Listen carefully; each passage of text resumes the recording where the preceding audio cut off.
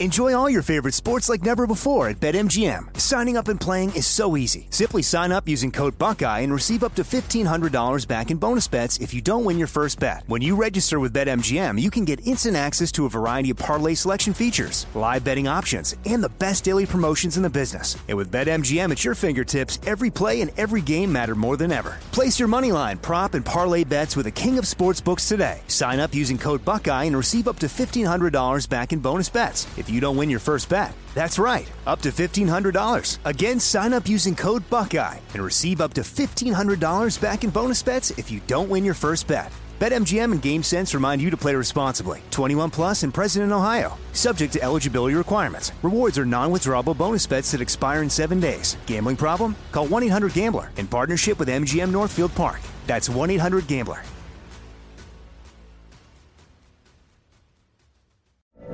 From BBC Radio 4, Britain's biggest paranormal podcast is going on a road trip. I thought in that moment, oh my God, we've summoned something from this board. This is Uncanny USA. He says, somebody's in the house, and I screamed. Listen to Uncanny USA wherever you get your BBC podcasts, if you dare.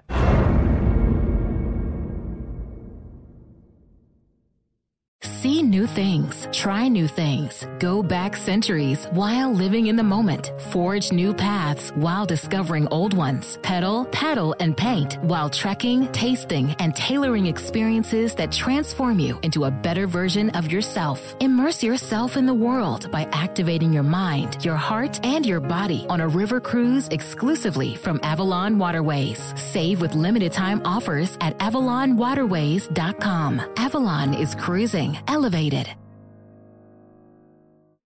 Hey everyone, it's Ted from Consumer Cellular, the guy in the orange sweater, and this is your wake-up call. If you're paying too much for wireless service, you don't have to keep having that nightmare. Consumer Cellular has the same fast, reliable coverage as the leading carriers for up to half the cost. So why keep spending more than you have to? Seriously, wake up and call 1-888-FREEDOM or visit consumercellular.com. Savings based on cost of Consumer Cellular single line 1, 5, and 10 gig data plans with unlimited talk and text compared to lowest cost single line postpaid unlimited talk, text, and data plans offered by T-Mobile and Verizon January 2024. Today is Thursday, April 16th, 2020. Coming up on Roland Martin Unfiltered, the latest with the coronavirus pandemic. Donald Trump actually says, states, hey, you can now open up after May 1st. They already knew that. They can make their own decisions. We'll also be joined by former U.S. Surgeon General Dr. Regina Benjamin, who says that how we think about the coronavirus should be how we deal with hurricanes. You don't want to miss my interview with her. After an anonymous tip, 17 bodies found in a New Jersey nursing home. Stunning and shocking. What the hell was Dr. Oz thinking when he was on Sean Hannity and he talked about the reopening of schools and the 2 to 3% rate of deaths we can live with? And then Laura Ingraham on Fox News show says, hey, there are people who have no problem getting the virus. Who? Remember the SBA program we told you about? $350 billion to help small businesses? Well, guess what? They're out of money and the banks are stopping the acceptance of applications. That makes no sense. But also, what's up with these major restaurant chains like Potbelly and Ruth Chris Steakhouse getting $10 million loans? They're not small businesses. We'll talk with John Hope Bryant, founder of Operation Hope. Senator Kamala Harris has introduced the Safe Vote Act, which could make it safe for people to vote during the coronavirus pandemic. We'll break it down. Plus, Lieutenant Justin Fairfax tweets out the name of a person who he says was present when he was involved in a sexual encounter with a woman who accused him of rape. But she's never mentioned that there was somebody else there. Wait until we break that thing down for you. It's time to bring the funk. I'm Roland Martin Unfiltered. Let's go. He's got it. Whatever the biz, he's on it. Whatever it is, he's got the scoop, the fact, the find. And when it breaks, he's right on time and it's rolling. Best believe he's knowing. Putting it down from sports to news to politics. With entertainment just for kicks, he's rolling.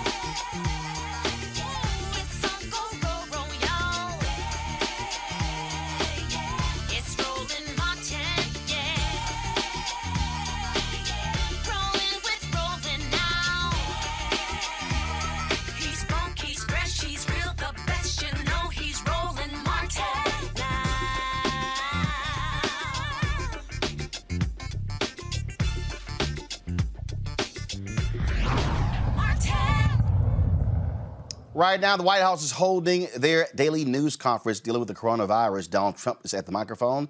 And as we tell you every day, we do not take him live because he lies far too much. We are not going to feed you fake information and lies. And so we will see what he says and then vet that after the fact. If any of the real experts, like Dr. Fauci or Dr. Birx, step to the microphone, then we will play that for you. Folks, as of today, there are 657,720 confirmed cases of coronavirus in the United States. 33,460 people have died from coronavirus.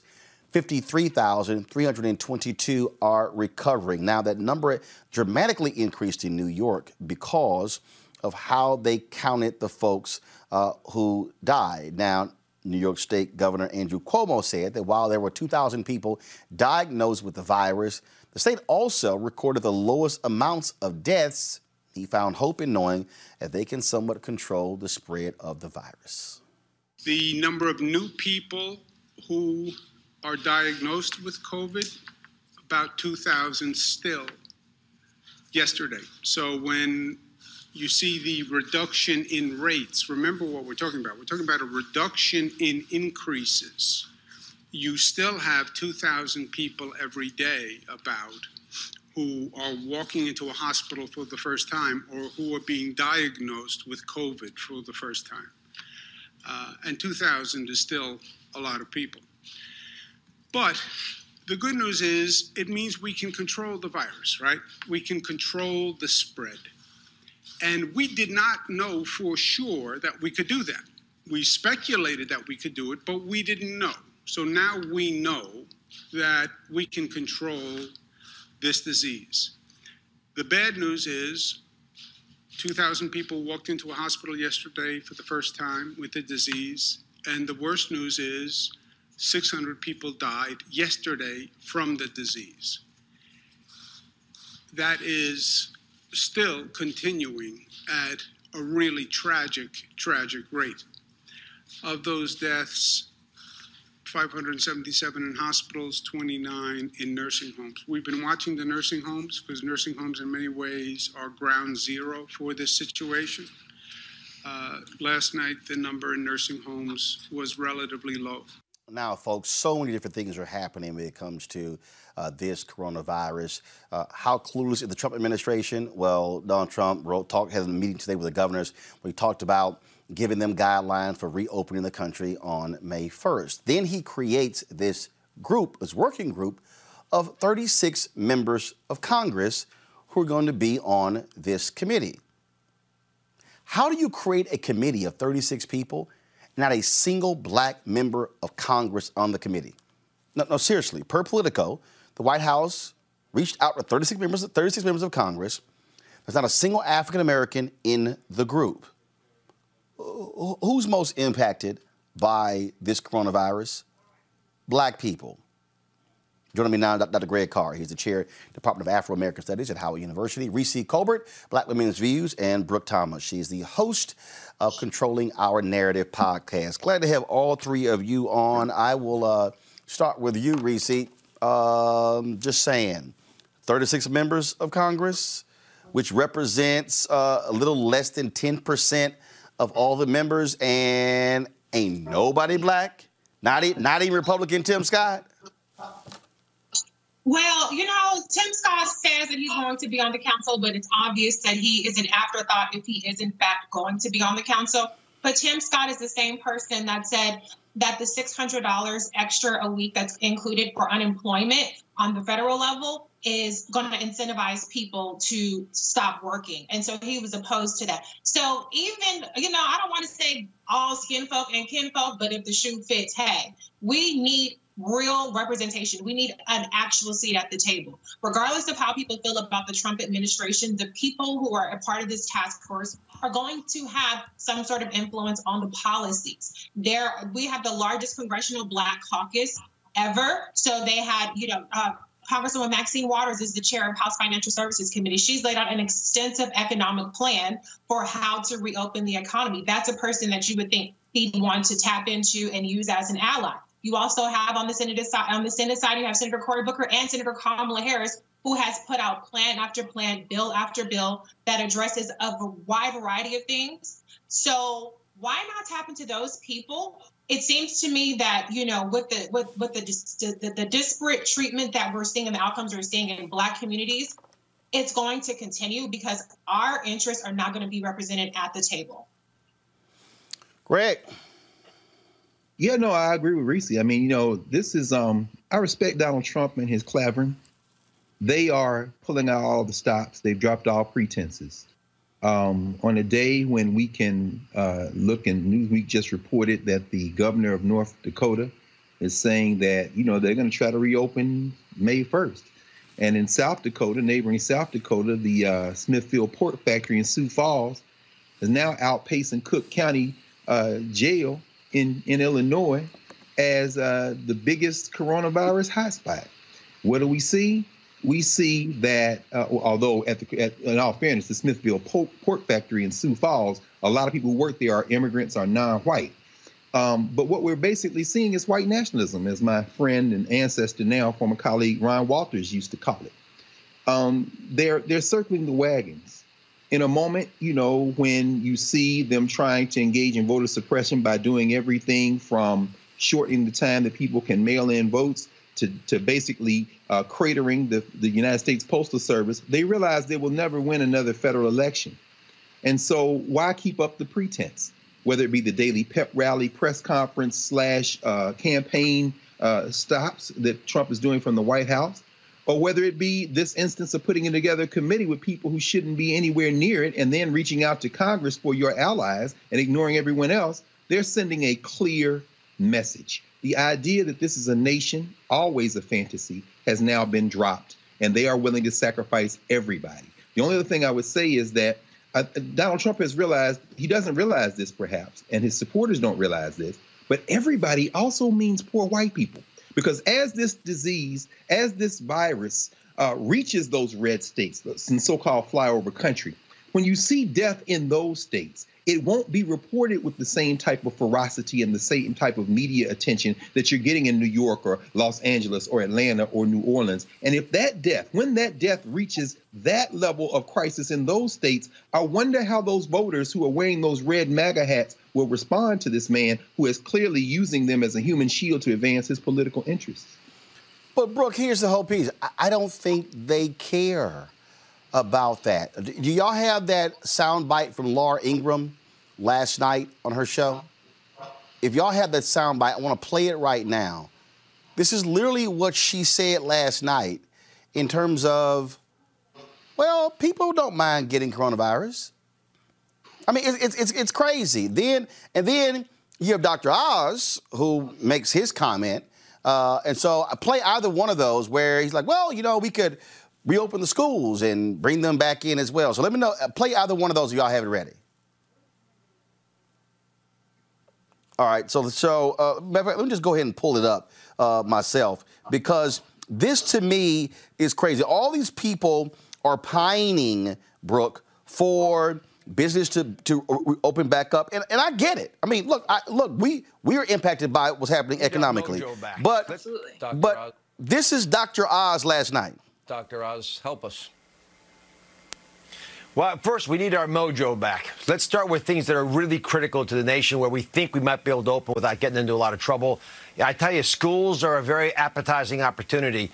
I just saw a nice piece in The Lancet arguing that the opening of schools may only cost us 2 to 3% in terms of total mortality. And, you know, that's any life is a life lost. But to get every child back into a school where they're safely being educated, being fed, and making the most out of their lives with a theoretical risk on the backside, it might be a trade-off some folks would consider. We need to get industry back, supply lines. I mean, things that we can do without putting the nation at risk. Dr. Oz, help us. So you just heard him talk about this idea of 2 to 3%. Now, first of all, is he saying 2 to 3% of children? There are 57 million children who go to public schools. That's 1.2 to 1.6 million kids dying. Really, bro? It's absurd. How do you say any life lost is a life lost, but? How do you have a but to that? We're talking about lives. It's like, I think about it in a way of like the idea of choosing not to wear your seatbelt because only some people die when they go through the windshield. Even though we have a process in place, it's not the best right now. And no, it's not great for the economy, but we have a process, we have mitigation tactics in place right now that if people follow them, they will save lives. And that's all we have right now. We don't even have testing capabilities. What's been so frustrating to me about all of this, not even watching people who have such privileged lives talk about how it's not a big deal that people are going to die, that thousands and thousands of people, tens of thousands of people, hundreds of thousands of people, potentially millions of people could possibly die, that it's not a big deal because of the economy, blah, blah, blah. What's so frustrating is that this was a layup for Donald Trump. He could have simply taken any of the professional information that he was getting from doctors, from scientists, from experts months ago. He could have pushed these mitigation tactics into place, and now he would be sitting back saying, I told you so. Look at all of these other countries. I told you so. See, I am a good president. And everybody who hates everything about that comes out of his mouth would have had to been like, yeah, he's right about this one. And he didn't do that.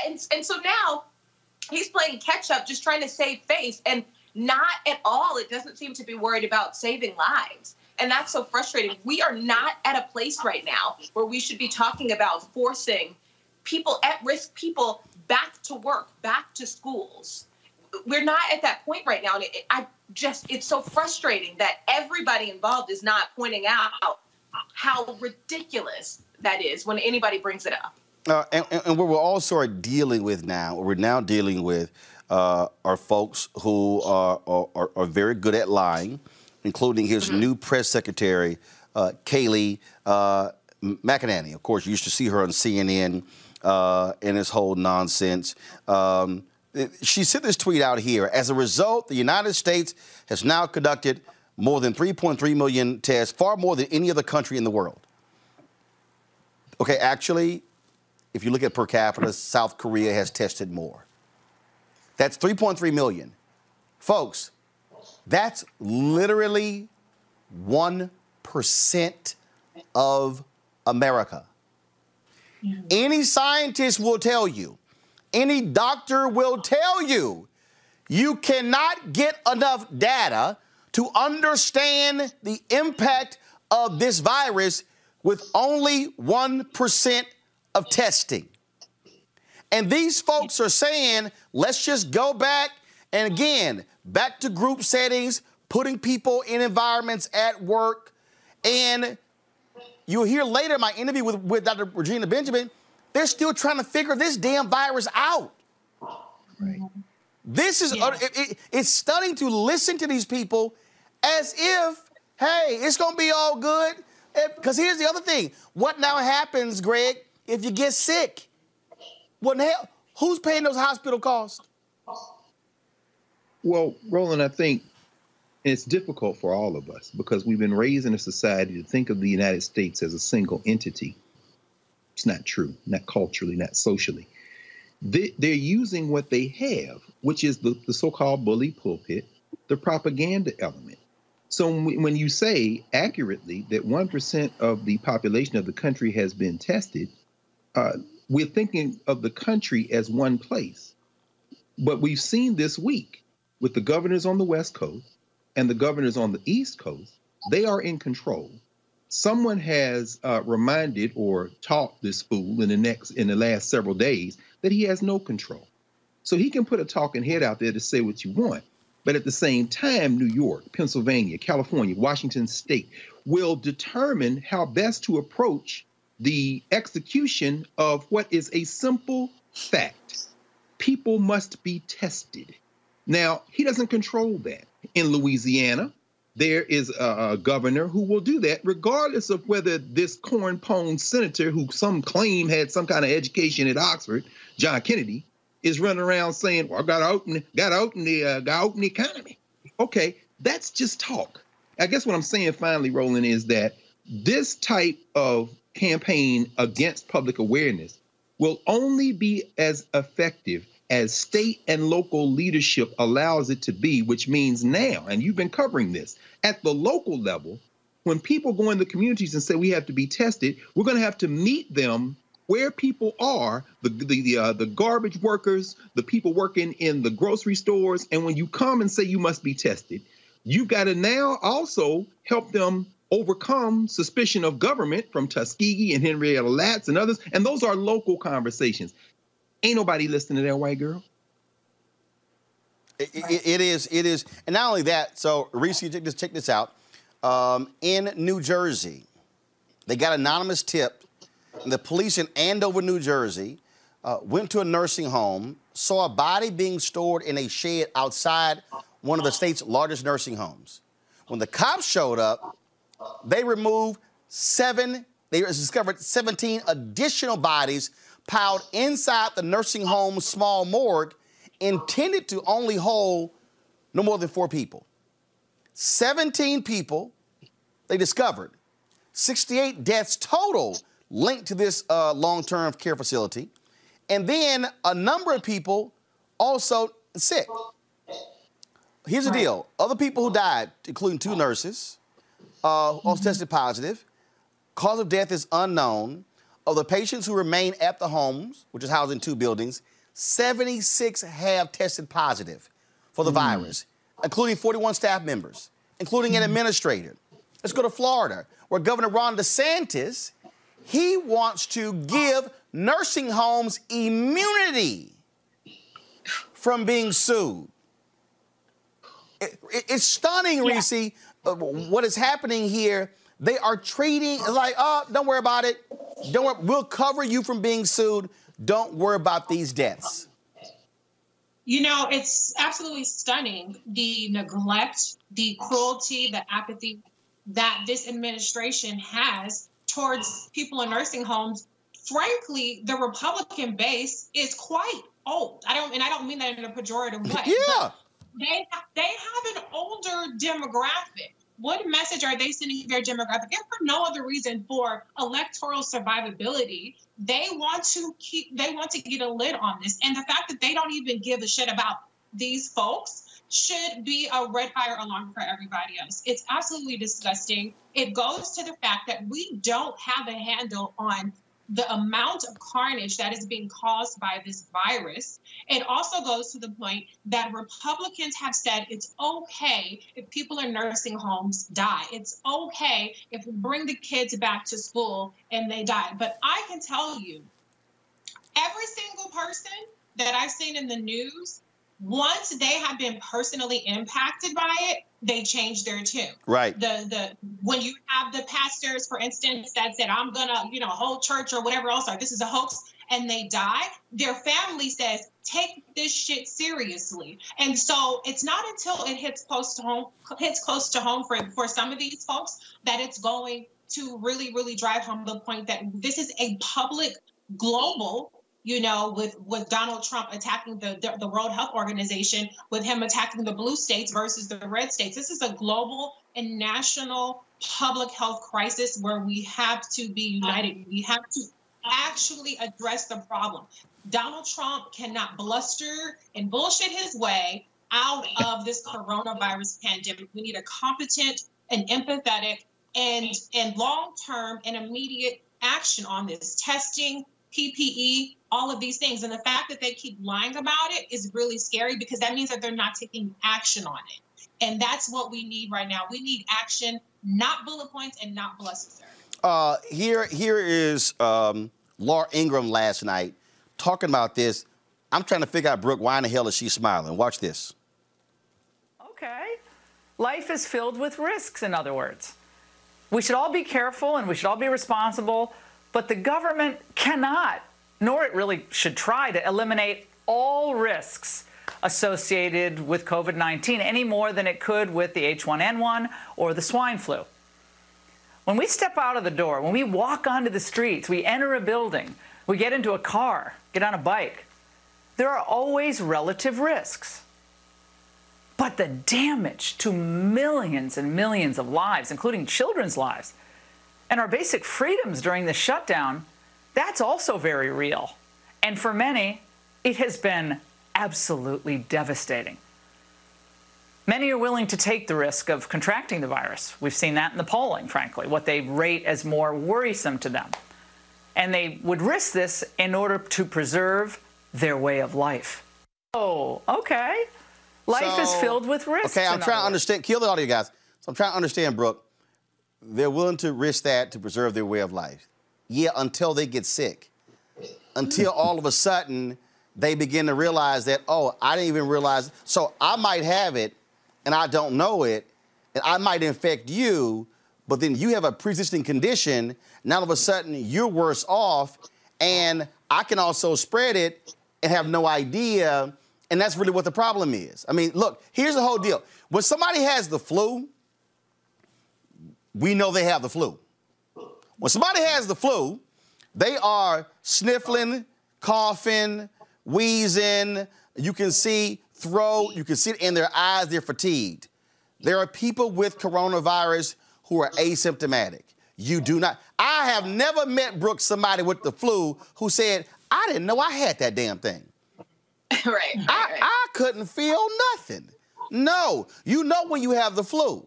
And that's what the issue here. And I think, and I'm telling you right now, all these people can say whatever they want to say. I'm going to tell you right now, millions of Americans going to be like, y'all go ahead on out there. Go on. Y'all go ahead. Go on, kill yourself.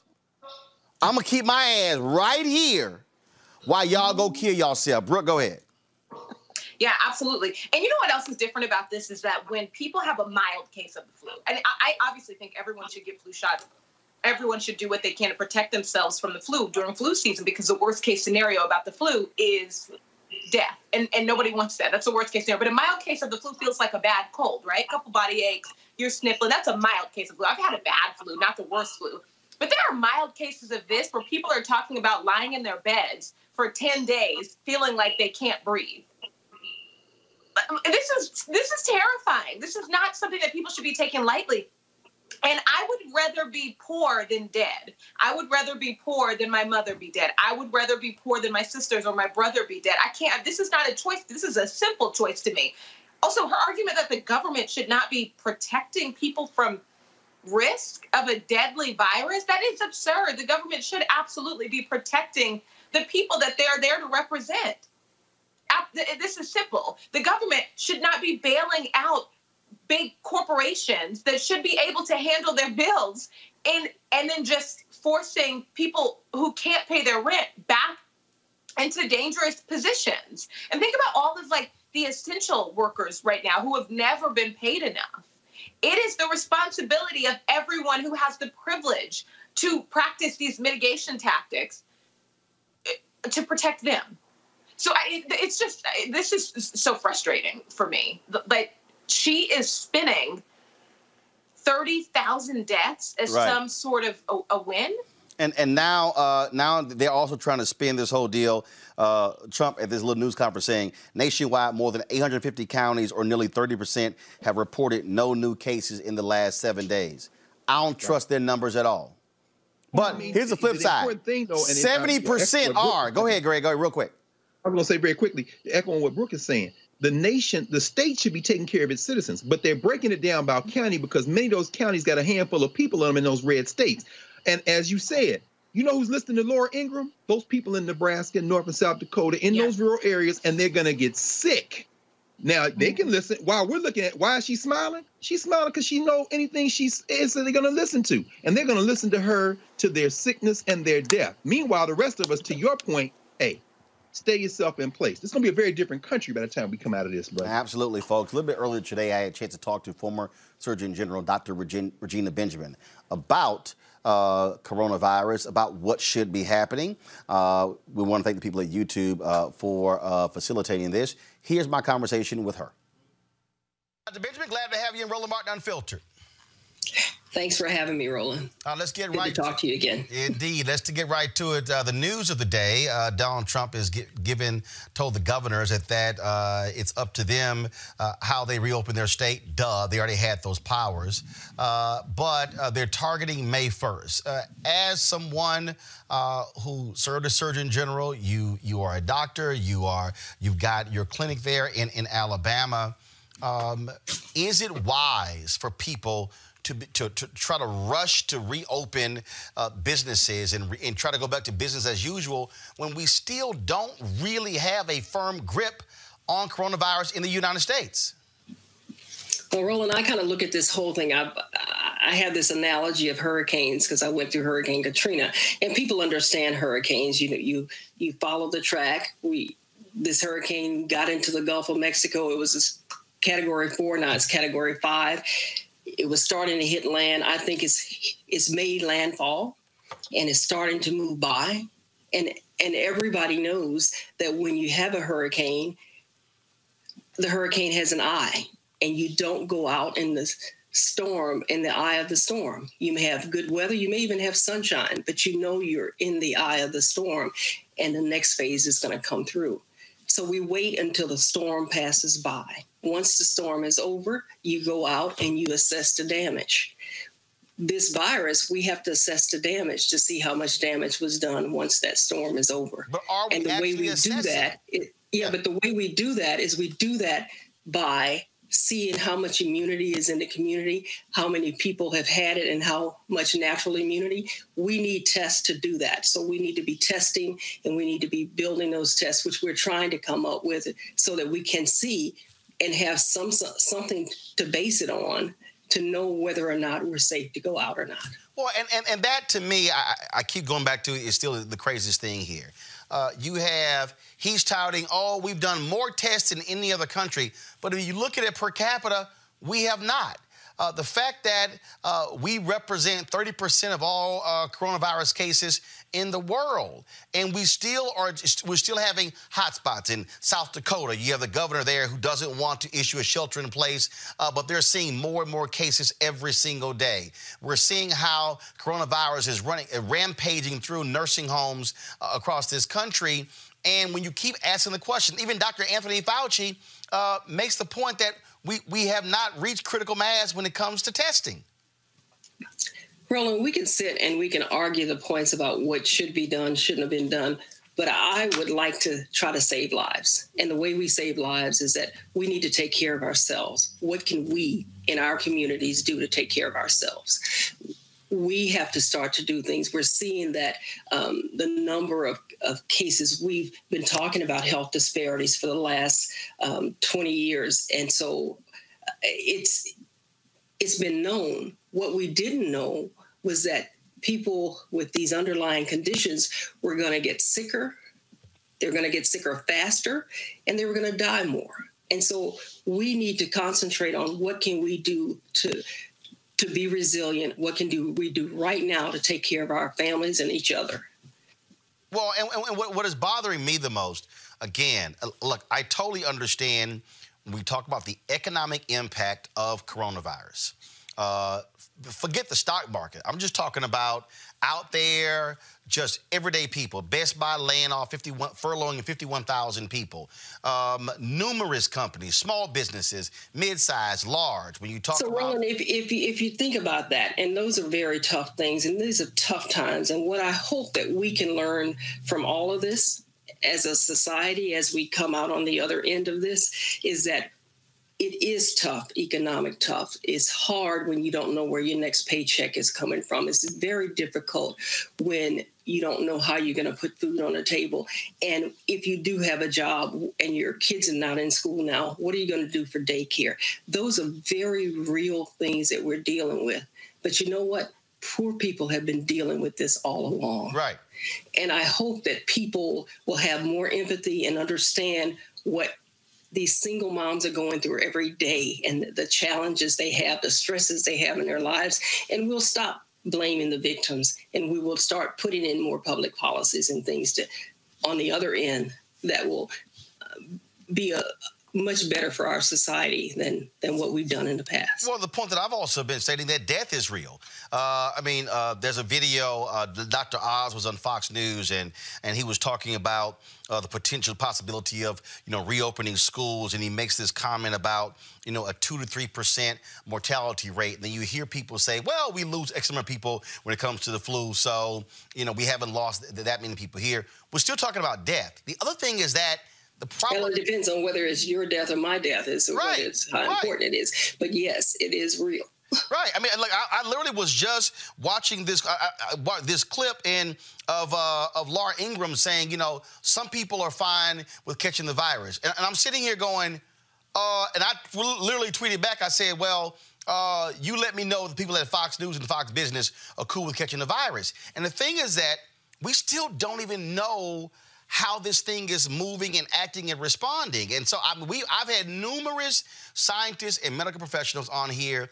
And it's just like a hurricane. We don't know what it's going to do. We don't know how it's going to change. We have to be prepared for whichever way it changes. It's new. And you're right. We don't know how they're going to change, and we have to change with it. And the more information, the more data we get, the more we can put in, and our predictions can be much better. It's just like that hurricane tracker. When they go and fly into that storm, they get better data, and we know better once we get that. We're collecting data, we're constantly changing it, and as we get more information, we can make our plans and adjustments more reliably than just guessing. Well, to that point right there, when you talk about the data piece, and I think that's critically important, you have the people now who are critical. Oh, the initial model said we were going to lose 100,000 or 240,000 people. Well, first of all, the initial model was also based upon if we didn't do mitigation.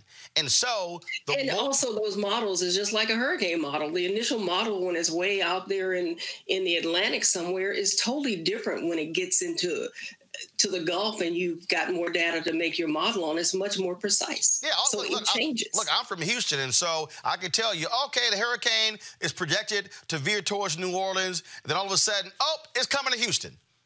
That's right. Because you got more information now. And what you based it on 2 weeks before was not the same. So that's what we're constantly going through these changes. The other thing is as I said, we don't go outside in the eye of the storm. We know the weather is good. We know it may even be sunshine, but you don't go out during the eye of a storm. You wait until it passes by. Yeah, because actually the eye ain't the problem. The tail is the problem. It's worse. And I think using that comparison, I think when we're talking about what's happening right here with coronavirus, if there is this rush to reopen, now all of a sudden, so just a perfect example. So where I do my show here, we do it with the Office of 50CAN, Education Reform Group. And I sit on the board of directors. And so we're still here, okay? I've got two people who work in this office, but they're working separately. Then I'll have, when we do the show, max 5 in the control room, really about 4 people, okay? I'm out here alone. My panelists are via Skype. So the people at 50CAN, they're not here. But if all of a sudden you bring 8 to 10 people back, some other offices, 20, 30, 50, 100, all of a sudden you don't have the same containment that you had when you had shelter in place. And yes, I get the economic loss and people being furloughed and not working. But the flip side is, which I got to think about, what happens if somebody contracts it? Now, what happens to them economically in their family? Hospital stay, things along those lines. And so all the people... What happens when people die? Yes. Because we're seeing deaths and they are dying. And so that's the main concern. And nobody wants to be the cause of death. And as knowing someone or having a loved one to die when it was preventable. Absolutely. What would you advise in terms of messaging that should be specifically for African Americans? When the White House last week when they came out and they talked about, like, all of a sudden they were surprised by this disproportionate number of African Americans dying. And then Dr. Anthony Fauci stood up there and said that they didn't realize that asthma was an underlying condition. I had a doctor from Meharry on who was like, any black medical person could have told you that.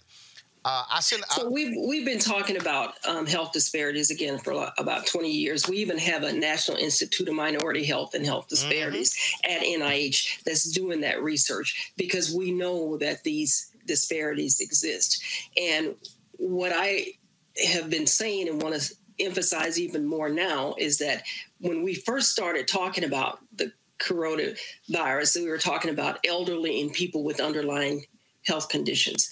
What people didn't realize, they thought, cancer, they thought HIV, some of those type conditions. But what they didn't think about was diabetes and high blood pressure, strokes, cardiovascular disease, somebody with a cardiac arrhythmia who may be working and doing very fine all day, but have an arrhythmia. I'm on the board of the American Heart Association, and we're putting $2.6 million into research around cardiovascular disease and health disparities. And so these things are there. We knew that these underlying conditions are more prevalent in our community. What we didn't know was that the coronavirus was going to be affecting us much faster, much more, and more people were going to die from it.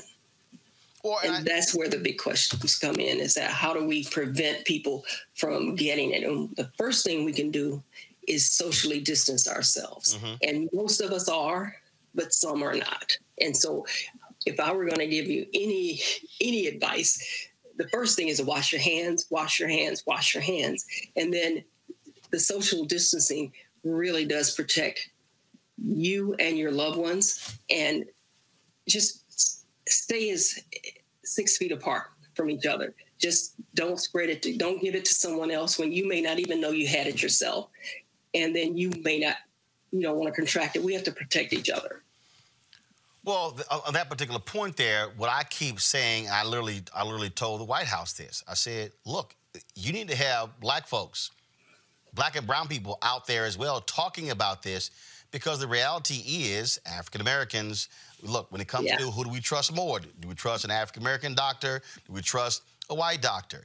Same thing in media. Where am I getting my information from? And I said, guys, look, I said Birx is fine, Fauci is fine, but to your point, you have a whole apparatus at NIH. You need to have, versus Trump running his mouth in these news conferences, put the experts up there to share the information so people can actually learn about what's going on with this. And we have an opportunity here through you and others like you to give the good basic information to people, and hopefully they'll listen to you and look at you and watch your leadership and follow your leadership in doing these things. And we'll see, I'll see on social media where some group has had a party and they're talking about how great a time they're having. I heard it put best by a guy from New Orleans who had overcome the virus. He'd come off the ventilator. He says, you guys, you can either be socially distanced or you can be socially dead. Your choice. It's just that simple. Right. It is just that simple. Final question for you, and we talk about models and things along those lines. I've been saying to friends of mine, I've been saying to folks who work for me, look, I don't think for a second this goes away in 3 months. To me, I said we should be preparing ourselves mentally. This is going to be from now until the end of the year. When you look at what is happening in New Orleans, where the mayor said, look, no major events for 2020. The folks at Essence really wanted to have Essence Festival. She wouldn't budge. They announced they cancel it. We'll be back in 2021. I just think that this thing is so uncertain. I think it makes sense to prepare yourself for the long haul. And then if it's shortened, great. But just to your point. Go ahead. We got common sense. Yeah. Use the common sense. Well, everybody ain't got common sense. Yeah, but more of us have it than don't, I hope. Right. Well, again, that's just sort of what I'm sort of, and using your point about the hurricane. Hey, even when that hurricane is gone, you might have flooding. You may have other things that actually happen. You just have to prepare yourself for that because it's there. And I just think this is something we've never seen before, never experienced before.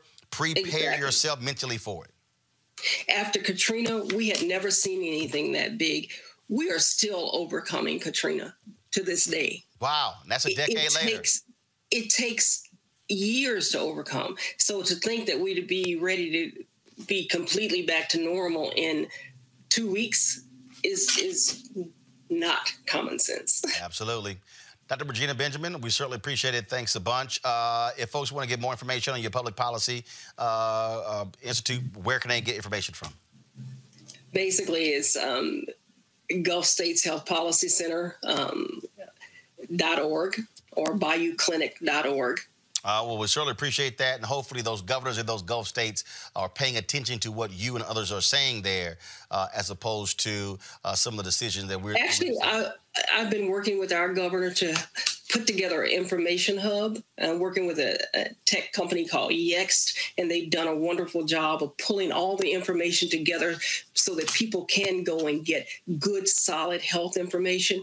Everything that the health department has, the statistics is on a dashboard at that site. We call it covid19.alabama.gov. And basically, you can go there and get it yourself. Look for it yourself. You don't have to listen to anybody else give you their opinions of the statistics. They're there. There's also places to find jobs. In Alabama, we have 11,000 jobs that are available. You can apply online. We also have how to track your illness. If you think you're sick, where you can get your test sites. All of that's there so that people can take control of their own destiny, their own health by having information, because information is power. All right. Dr. Benjamin, we appreciate it. Thanks a lot. Thank you. All right, I certainly want to thank Dr. Benjamin for that. And just so you understand why we don't take these news conferences live, we just missed Dr. Fauci. We'll try to pull his clips up. Go to my iPad. Sam Stein just tweeted this. He's with the Daily Beast. He said, Trump just now touting 3.5 million tests completed is a weird boast because on March 4th, Mike Pence pledged 4 million tests by the end of that week. In fact, if you see the bottom of this, the White House promised 27 million coronavirus tests by the end of March, but just hit 1 million. So here we are in the middle of April, and they're saying, hey, 3.5 million tests, when y'all said we're going to have 4 at the end of 1 week. Let's talk about what's happening on the business side. Facebook is offering $100 million in cash grants and ad credits to help during the coronavirus pandemic. Up to 30,000 eligible small businesses in more than 30 countries where they operate will be able to receive the grant. Now, to be eligible to apply, you must be a for-profit company, have between 2 and 50 employees, have been in business for over a year, have experienced challenges from COVID-19, be in or near a location where Facebook operates. Now, they have, now if you go to facebook.com/business/boost/grants, you can see the information, and they have it based upon also cities, and I think it's like April 18th. If you're in New York City and Seattle, then there's another date for San Francisco, and then there's another date, April 22nd, for the rest of the cities. And so again, if you're a small business, put it back up. You can apply for these grants. The folks at Facebook sent this to me, facebook.com/business/boost/grants. Now, we've been talking about the PPP program, which Congress passed that $350 billion to help small businesses. The SBA, the Small Business Administration, announced today it is out of money for firms seeking loans. They said in a statement, quote, the SBA is currently unable to accept new applications for the Paycheck Protection Program based on available appropriations funding. Similarly, we're unable to enroll new PPD lenders at this time.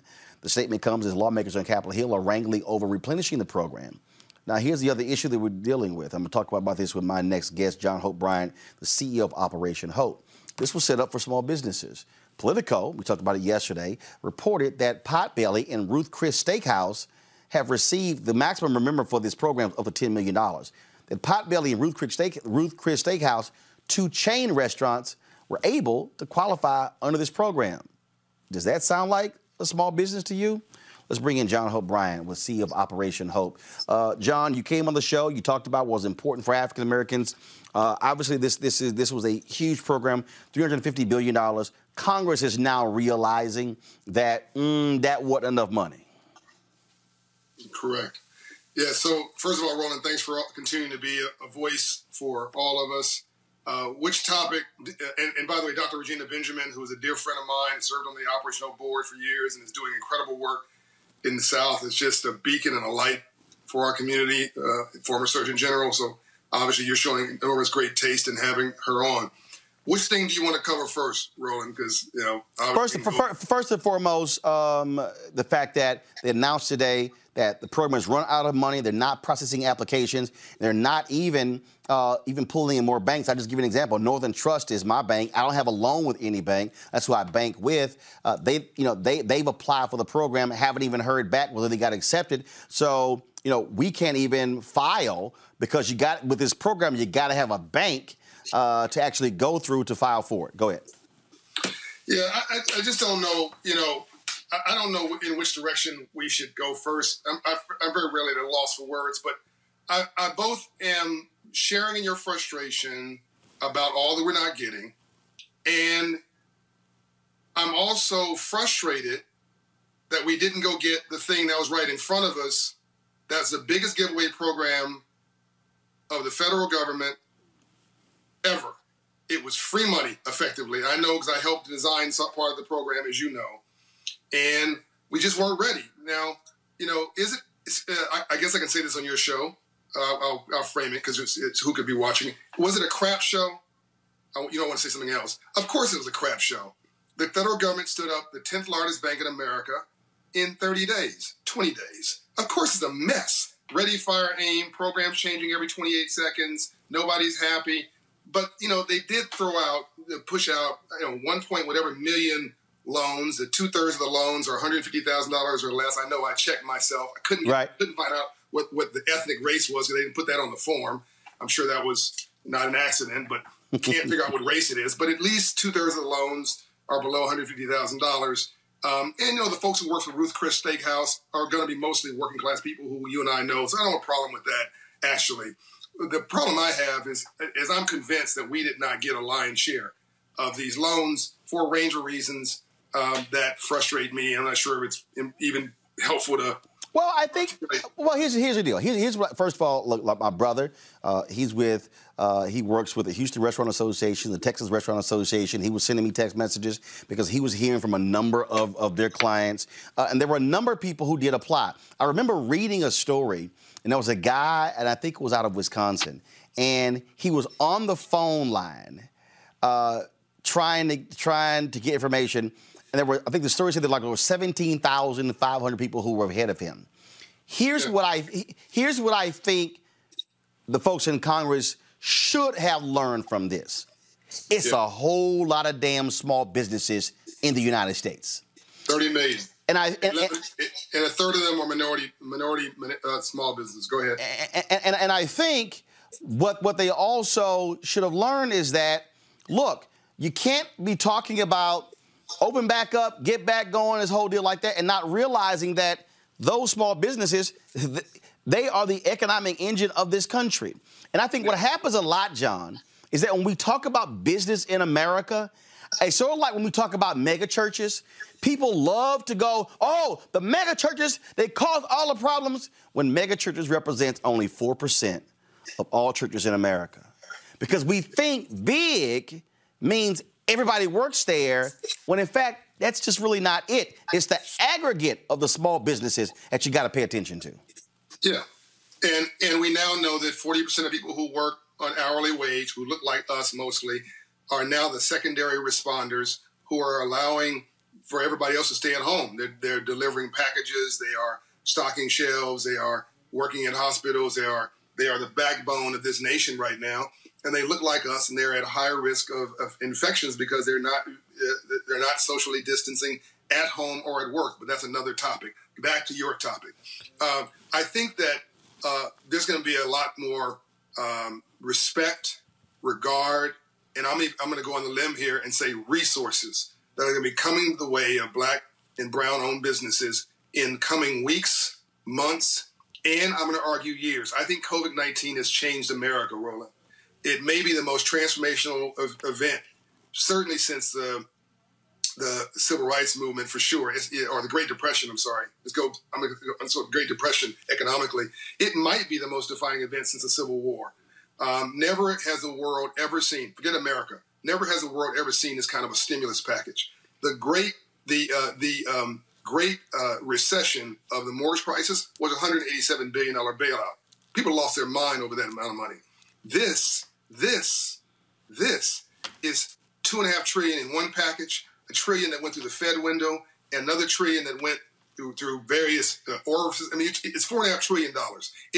It's 40 times larger than anything the world's ever seen before, because we're the largest economy in the world, and it ain't over. There's going to be a need for another $1 trillion, in my opinion, and I believe that there'll be another shot for businesses to get access to this capital. I think you need at least $500 billion, maybe more like $800 billion to plug this hole. It's coming, Roland, because one thing's not going to happen is the government's not going to let America run out of money. America's not going to let American business fail. And it's not black folks get the benefit because we're going to connect with all other businesses. If this is a black crisis, it'd be a problem. If this is a low-wage crisis, this would be a problem. The fact is, this is everybody's crisis, and so it's going to get fixed. So what is your advice? What is your advice to lawmakers to ensure those who absolutely need are not, frankly, at the back of the line, at the front of the line? When you talk about scripture, when you say, frankly, the last will be first and the first will be last. Unfortunately, when you talk about money in America, the first is first, second, and third. Agreed. And by the way, showing about this is class and not race, Roland, I got money. I intentionally did not have my for-profit apply because I was involved in some of the structural stuff, so I didn't want anybody to say I benefited. So my for-profit didn't apply. My nonprofit applied. My nonprofit got approved instantly because we had the back-end finance department, accounting department, our records were straight, and we were able to rifle shoot just like everybody else, our records in, and get in line and bug everybody to death until it got done. But I have a whole division that does that. I have 10 friends who've called me, black and white, all educated, have accounting departments, all of them frustrated, all of them got their money. It was a crap show. They were frustrated. They had to call 8 times. They all got their money. A lot of folks that you and I care about did not get their money, in part because maybe they didn't try, they went late, they went last, the records weren't straight, whatever. You're gonna get another shot at that apple here soon. Here's what I say to lawmakers: 2 things. One, this could have been avoided if we had the National Urban League, Church of God in Christ, First AME Church. The AME Church, the National Baptist Convention, Operation Hope. I'm probably missing a couple groups. Let's throw the NAACP in there, their offices. Deputize them as federal community trust officers. Federal community trust officers. And give them the right and the authority to take the folks in their pews and in their client stables, client account lists, and counsel them and coach them, because we already have trust, in the requirements for these loans, and gateway them right into a priority list, to your point, with predefined group of banks or fintech firms or other firms approved CDFIs who put us at, to you say, the front of the line. 4, and I'm going to say the second thing is, there should be a bucketed amount of money that's set aside in the next tranche, call it, I'm going to pick a number, $50 million, that is prioritized for African-American small businesses. We're dying at the highest rate in this crisis, and my guess is we're getting the lowest level of access to capital. And so those 2 things, if you did those 2 things, I think you'd see a transformational ramping up of liquidity and access to capital for our people. Just do those things. Pay the nonprofit groups to be the distribution channel, right? Don't ask them to do it for free. Deputize them so they have the authority to do it. Give them the training they need so that we're not giving people bad information, and give them the on-ramp to a defined group of lenders that put us at the front of the line for the application. That can be done in this next tranche, and I'm talking to folks at the White House that are open to that idea. I'm not talking to legislators, but you can certainly do that. Our friends in Congress on both sides of the aisle. So I think that's possible. And right. I'm going to go one step further, Roland. I'm actually pushing for a new Marshall Plan. I think this is the time to shove everything that we thought was important down a chute called reboot. Okay, and I'm talking about internships for all, apprenticeships for all, as much education as you can shove down people's throat. Black folks will never get reparations. it's a hard fight. But this could be reparations. Education for everybody, K through college. As long as you get a job, or you do something gainful, or do something like productive at the end of that degree, you don't have to pay it back, just like the PPP loan. It's an investment in America. It's not a handout. You're investing in America's people to reinvest in our society. It's not a handout. So I've got some other access to capital, using venture capital, publicly funded venture capital, heavily incentivized private capital for this purpose as well, to back a whole network of local enterprises that can become employers in our neighborhood that aren't rap stars. We got to be experts in something other than the arts, entertainment, and professional sports. That's not enough bandwidth to employ 40 million black people. I just love it. It's fantastic. Chris Tucker and Tip and all my friends, I love they're doing it. Oprah, I love you. But they can't employ tens of thousands of people. We need to back businesses, and I think call centers in our... But, Roland, I think... So I've answered your question. I over-answered your question. I got you. But I also think there's an opportunity for black folks, if you can get beyond the surviving mentality and get to a thriving mentality and a winning mentality and stop being angry, because anger doesn't pay a bill, and think like you think, which is to respond, not react. We're going to get through this, because if God wanted to kill us, we'd be dead. This is a reset, not a reboot, societally. We'll get on the other side of this, even with all the pain. What are you going to do in 4 months? On the other side of this, 6 months, whatever the number is, it'll be this year. And what are you going to do? Because the world's going to be different. And opportunities, Roland, please, your people need to hear me, will be everywhere. While I'm sitting here, I just got an email from somebody trying to sell me something that I've always wanted at half price. If I wanted to buy this 2 months ago, it'd have been full value. They're now trying to give it away to me. There's going to be a discount on stocks, a discount on real estate. I'm going to tell you a real quick story. I was at Ambassador Young's house during the last crisis. And he sends his love to you, by the way, Roland. And his gardener, black guy, I said, man, how you doing in the subprime crisis? You a lot of pain? He owned a little business. And he said, no, I'm good. I was poor before this crisis. So he said, I'm broke before this crisis. I'll be broke after this crisis. It's my rich white friends that want to kill themselves because they lost all their money. And what he was saying was that there's been a recalibration, and the wealthy folks were brought down to his level. Well, shoot, he's used to hustle. So now he's got an opportunity because there was a bifurcation on class. They were getting opportunities he wasn't. Now he's like, look, we all can hustle together to get this new opportunity. That's what I want people thinking about. Mm-hmm. Don't just get stuck on the frustration, because there's going to be a lift back up here, and there'll be two economies. This one, the L, that leads to recession, and this one, the soft U, that leads to recovery. I want us riding on this railroad, not on this railroad. They're going to both happen at the same time. I got my panelists. I'm going to each one of them for one question. I will start with Greg Carr. I think you've answered everything that I would have asked. Roland, when you asked about what policymakers can do, I am concerned about one of kind of soft underbellies in our community, particularly these very small businesses. You know, how can folks move very quickly to get, as you say, their paperwork in order so that they can go through that very clean chute? I'm sure people are scrambling now, Brother John. Yeah, call me. This is what frustrates me. Like, I've been saying this to my people for Roland knows, 6 weeks now. Call Operation Hope. Services are free. We'll help walk you through this. We've gotten some calls, but when did my website crash? When Gayle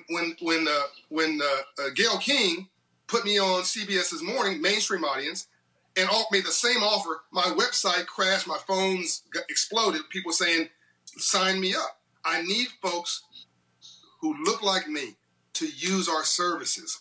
Call me, and I will, not me personally, but call Operation Hope. We will walk you through this process. I'm in 22 states. Services are free. So, yeah, I'm with you 100%. But there's a lot of historic reasons why we don't trust government. We don't trust banks. I get it. Freedmen's Bank, I get it. We got to get over all that stuff because the money will run out while we're sitting here contemplating. Right. It did run out, actually. Reese. So I've seen reports about how this administration has given out no bid contracts into one specific company over $100 million contract for N95 masks, and it's bankrupt. There's a huge opportunity, as you said here, outside of even the loan aspect and the grants and stuff that were available in terms of government contracting. Are you involved, or do you know of any resources that can help minority Black-owned businesses, Black woman-owned businesses get in on this federal contracting, contracts that are being put out there? Because it does seem like we do get left behind, even though there's supposedly all these, these set-asides for us and all these quotas, which the administration is trying to do away with in the meantime. How can we be a part of that, or make sure that we're not left a part of that? The lady's question is dead on right. And I'm not going to give you an answer you like. I think that all the structure and the programs and those are great and people mean well. But in a crisis like this, the urgent crowds out the important, and people rely on their relationships. So somebody in the government, not meaning to discriminate against you and me at all, trying to solve a problem, is going to reach out to whom? Their friends. Whoever called, somebody they know, somebody they've known for 10 years, went to school with, I don't know, but somebody who they hooked up with, or somebody knows somebody, hey, I can get you these masks. Oh, really? Tell me about that. That's who's going to get this deal. So you're right. And you will find out about this when the dust settles. I want you to be part of the dust settling, okay? So you've got to get a hold of Nicole Frazier at the White House, who is Special Assistant to the President for African American Affairs. She's actually a nice person. You got to get a hold of Jerron Smith. Roland knows all these people. And in fact, Jerron's going to come on Roland's show. He's actually a good brother. I found him to be an honest broker. We don't talk politics. We only talk about these issues. And he respects the fact that I don't want to talk politics about that situation. And he's an expert in Qualified Opportunity Zones. He's an expert in CRA, Community Investment Act, and he wants to get you opportunity. You got to get to know these people. You got to get to know Chris Pinkerton at the White House. You got to get to know the people running the SBA, the people running these different agencies, because life's about relationships. And so, okay, you don't have time to get to know them right now? Fine. Send them a soft letter. Send them an email. Let them know who you are. Let them know you're not selling them something right now. Here's what your company does. Here's what you're offering. You'd like to have 10 minutes on the phone with them. Folks don't have time right now for an hour conversation. 5-10 minutes just to orient them to what you're doing, so that when the opportunity comes around, that you're available, and let them know you're a minority-owned business. Play that card. And copy me, copy Roland. When you send these notes, Roland will give you my information. Roland, you could probably get them on this next call with the White House for Black leadership. The first call we did, it was 4,000 people. They'd never done it in the history of the White House, of this White House. And they were nervous a few weeks ago when they did this, but it worked out really well. And no one got political on either side. And we dealt with the business. You need to be on that call, or have somebody on that call that you deputize from your community, who raises intelligently, thoughtfully, not emotionally, the issue you just raised, and let them respond to it. So I think that this is my suggestion, is you got to insert yourself in the process in a way in which that's effective, which means I want you to respond to issues, not react to them. If we react to this and get emotional, we're done. If we get angry, start cursing people out, and nobody got time for that right now. Nobody cares, actually. You've got to insert yourself into the flow of literally billions and arguably hundreds of billions of dollars in the next 90 to 120 days. It'll probably last all of this year, but most of this money will flow in the next 4 months. Roland, you agree or disagree? No, I agree. Absolutely. I think especially I've been telling people, prepare yourself mentally that we're going to be dealing with this to the end of the year. It's not going to just go away in 60 or 90 days, even though some people want to wish it to go away. Brooke Thomas, final question from you for John Hope. And by the way, go to your member of Congress, get them to write you a letter as well. Congress has a lot of sway right now. Sorry about that, Roland. Go ahead, Brooke.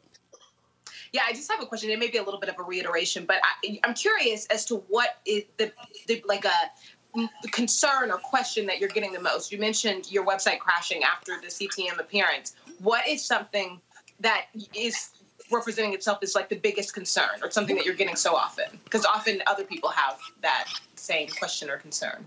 Yeah, great question. So it just so happens I have the results here in my call center of the call-in. So this was before Gayle King's show. This is our people in 1 month.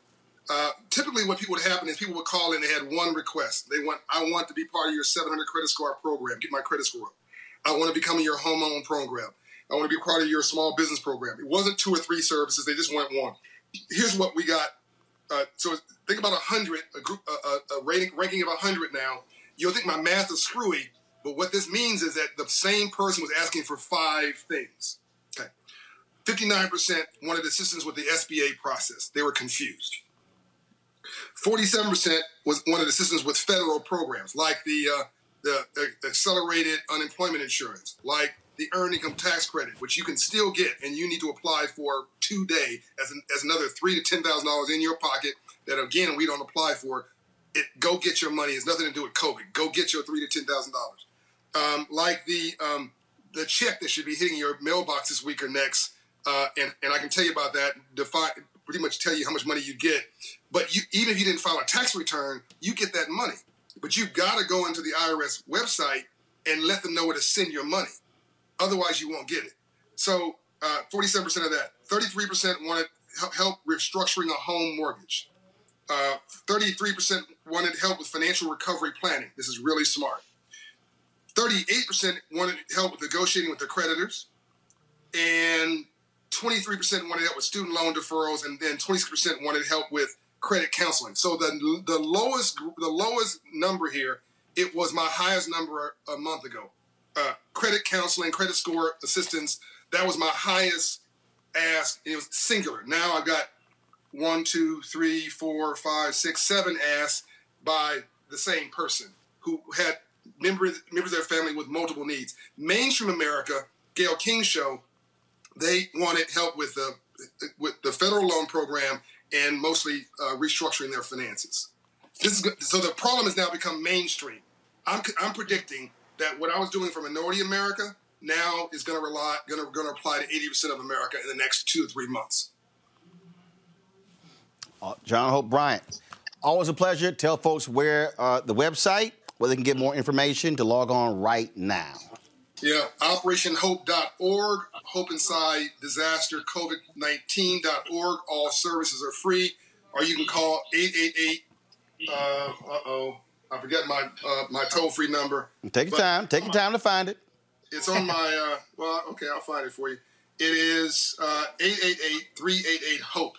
888-388-HOPE. And we have an app coming out next week that'll be on on all your platforms. That's called Hope in Hand, Hope Mobile. You'll be able to do all this stuff right from your app as of next week. Go get your money that's still there on the individual assistance program.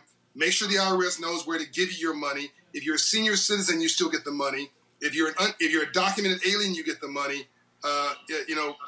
There's a lot of categories. And if you have children, you get another check. If you have a spouse working in the house, you get another check. Make sure they give you all of your money from that program and go get your EITC, Earned Income Tax Credit. Anybody making less than $54,000 a year, most of us, that's another check. And it's 3 years retroactive. And that's why Roland Martin Unfiltered matters, giving you this information directly because, frankly, it's not. John don't get this much time on the major networks. But that's why we got to walk ourselves through information is indeed power. John Hope Bryant, we appreciate it, man. Thanks a lot. Love you, man. I appreciate it, sir. Thank you so very much. A lot of you saw this clip that was being spread around the internet. Check this out.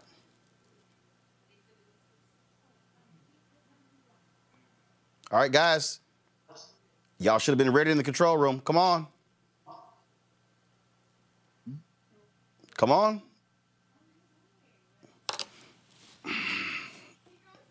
Y'all should have been ready. Okay, let me be real clear.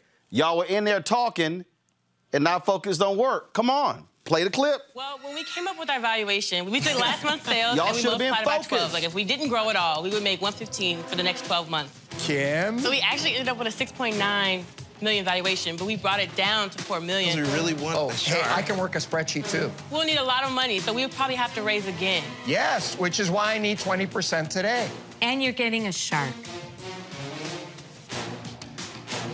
400,000 for 20%. I'm not going to change that. What are you going to do?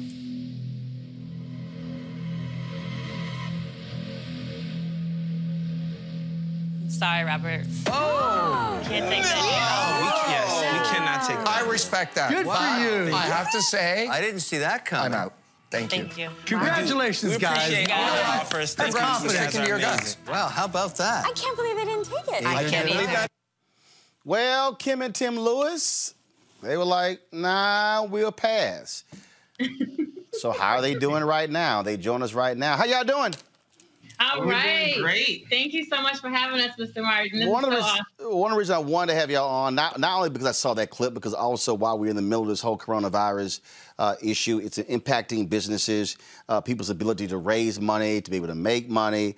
But what really stood out there is that, and I think they were shocked that y'all wouldn't just give up 20% of equity. I mean, that's real. I mean, that's for $400,000. How did that decision turn out?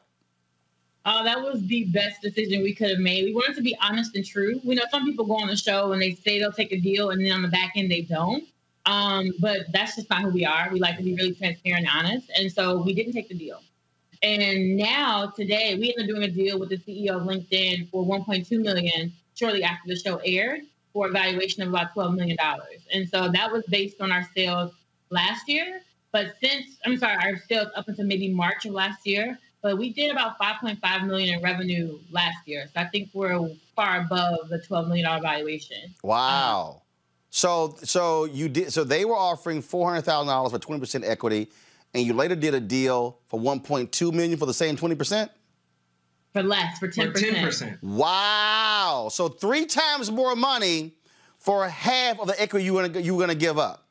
Yeah. And they've actually we've grown so much since then. We 5x since we even made that valuation when it comes to revenue. Yeah. So they've already made their investment back, and we're still growing. So it was really one of the best decisions we made in our life. Props to my wife. We did all the homework, all the background. We knew what our value was going in.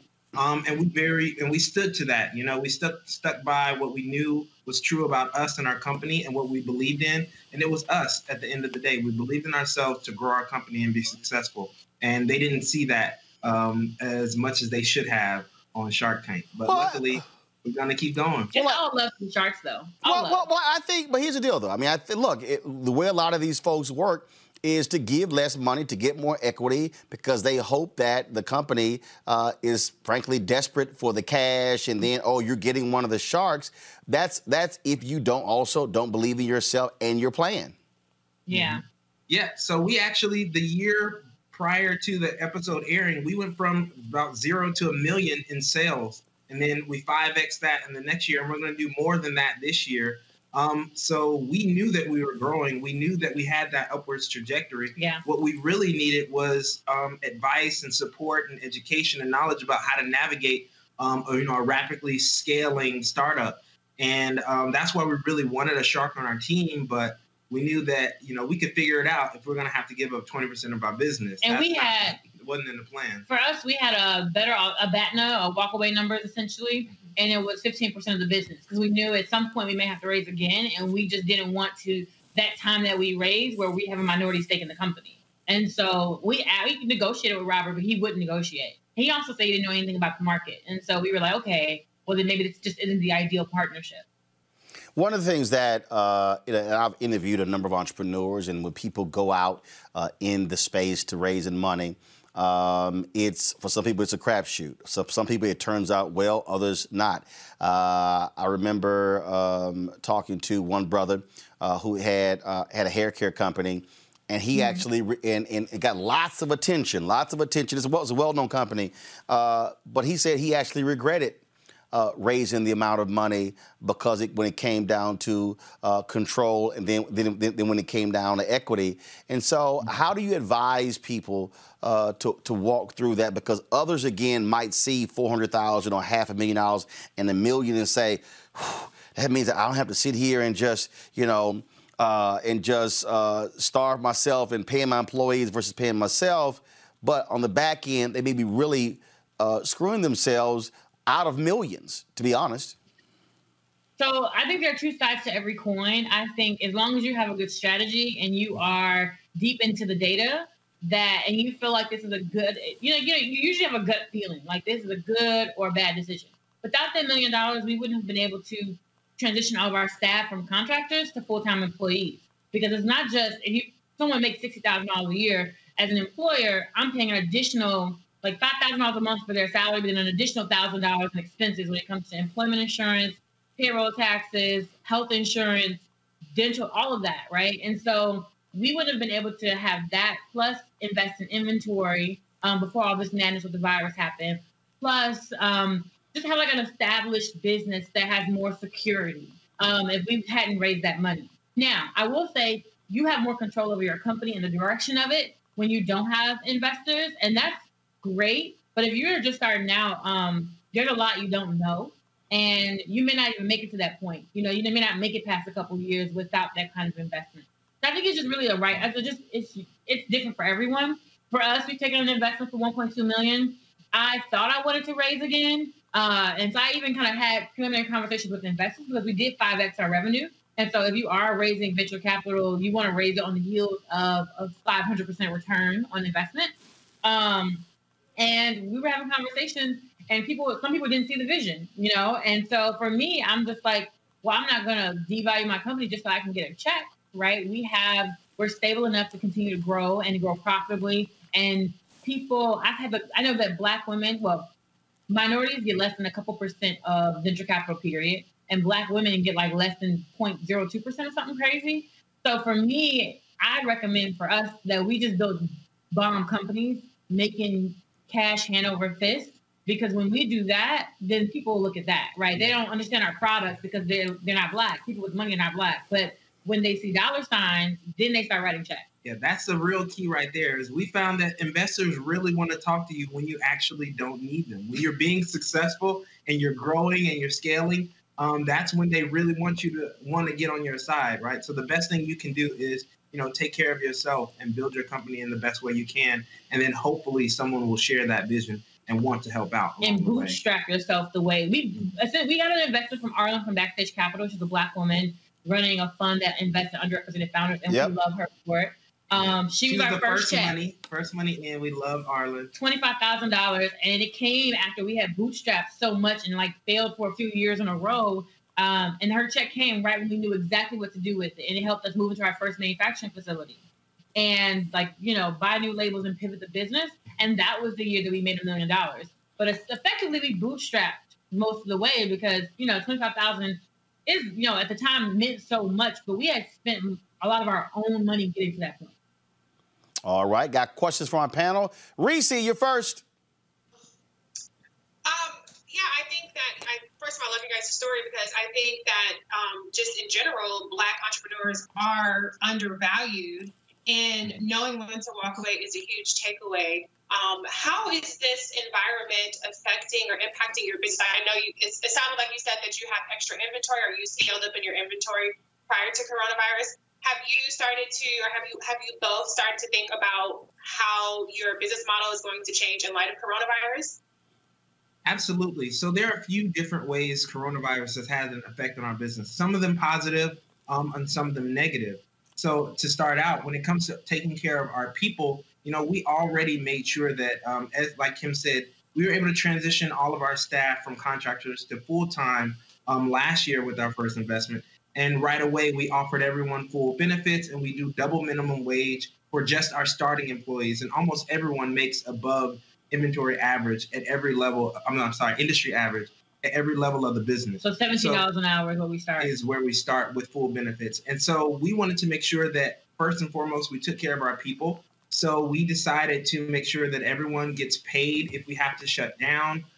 We have a program where if you have to go out for 2 weeks, or if you're sick, or if you're with someone who's sick, or you have to take care of people who are stuck at home, we allow for you to take that time off. We're running, a very limited crew just to make sure that we're able to kind of keep basic functioning of the business. So we put those things in place. But prior to COVID becoming a huge issue, we were already on the path towards profitability. And so what happened was we were in a great position to kind of take advantage of some of the other benefits that have happened. With people being at home right now, a lot more people are shopping online that have never shopped online before. E-commerce is really growing for us. with a lot of new customers, a lot of new access to people who are on home, on social media, things like that. So there's some negative things for sure, especially when it comes to our supply chain as well. But we feel like we're prepared because we've been working on the problems in our business for months now. In the supply chain, what's going on there? So we don't necessarily, we make our products on the west side of Chicago. So it's not like we're ordering materials that have been made in China and then selling them here in the United States. We're making everything. But raw materials do still come from throughout the world. And so, or like some packaging pieces, right? Yeah. And if those people are not at their jobs working, then it's harder for us to get the materials to make a shampoo, to make, a body butter. Or a hand sanitizer, things like that. Yeah. The whole kind of supply chain is strained right now.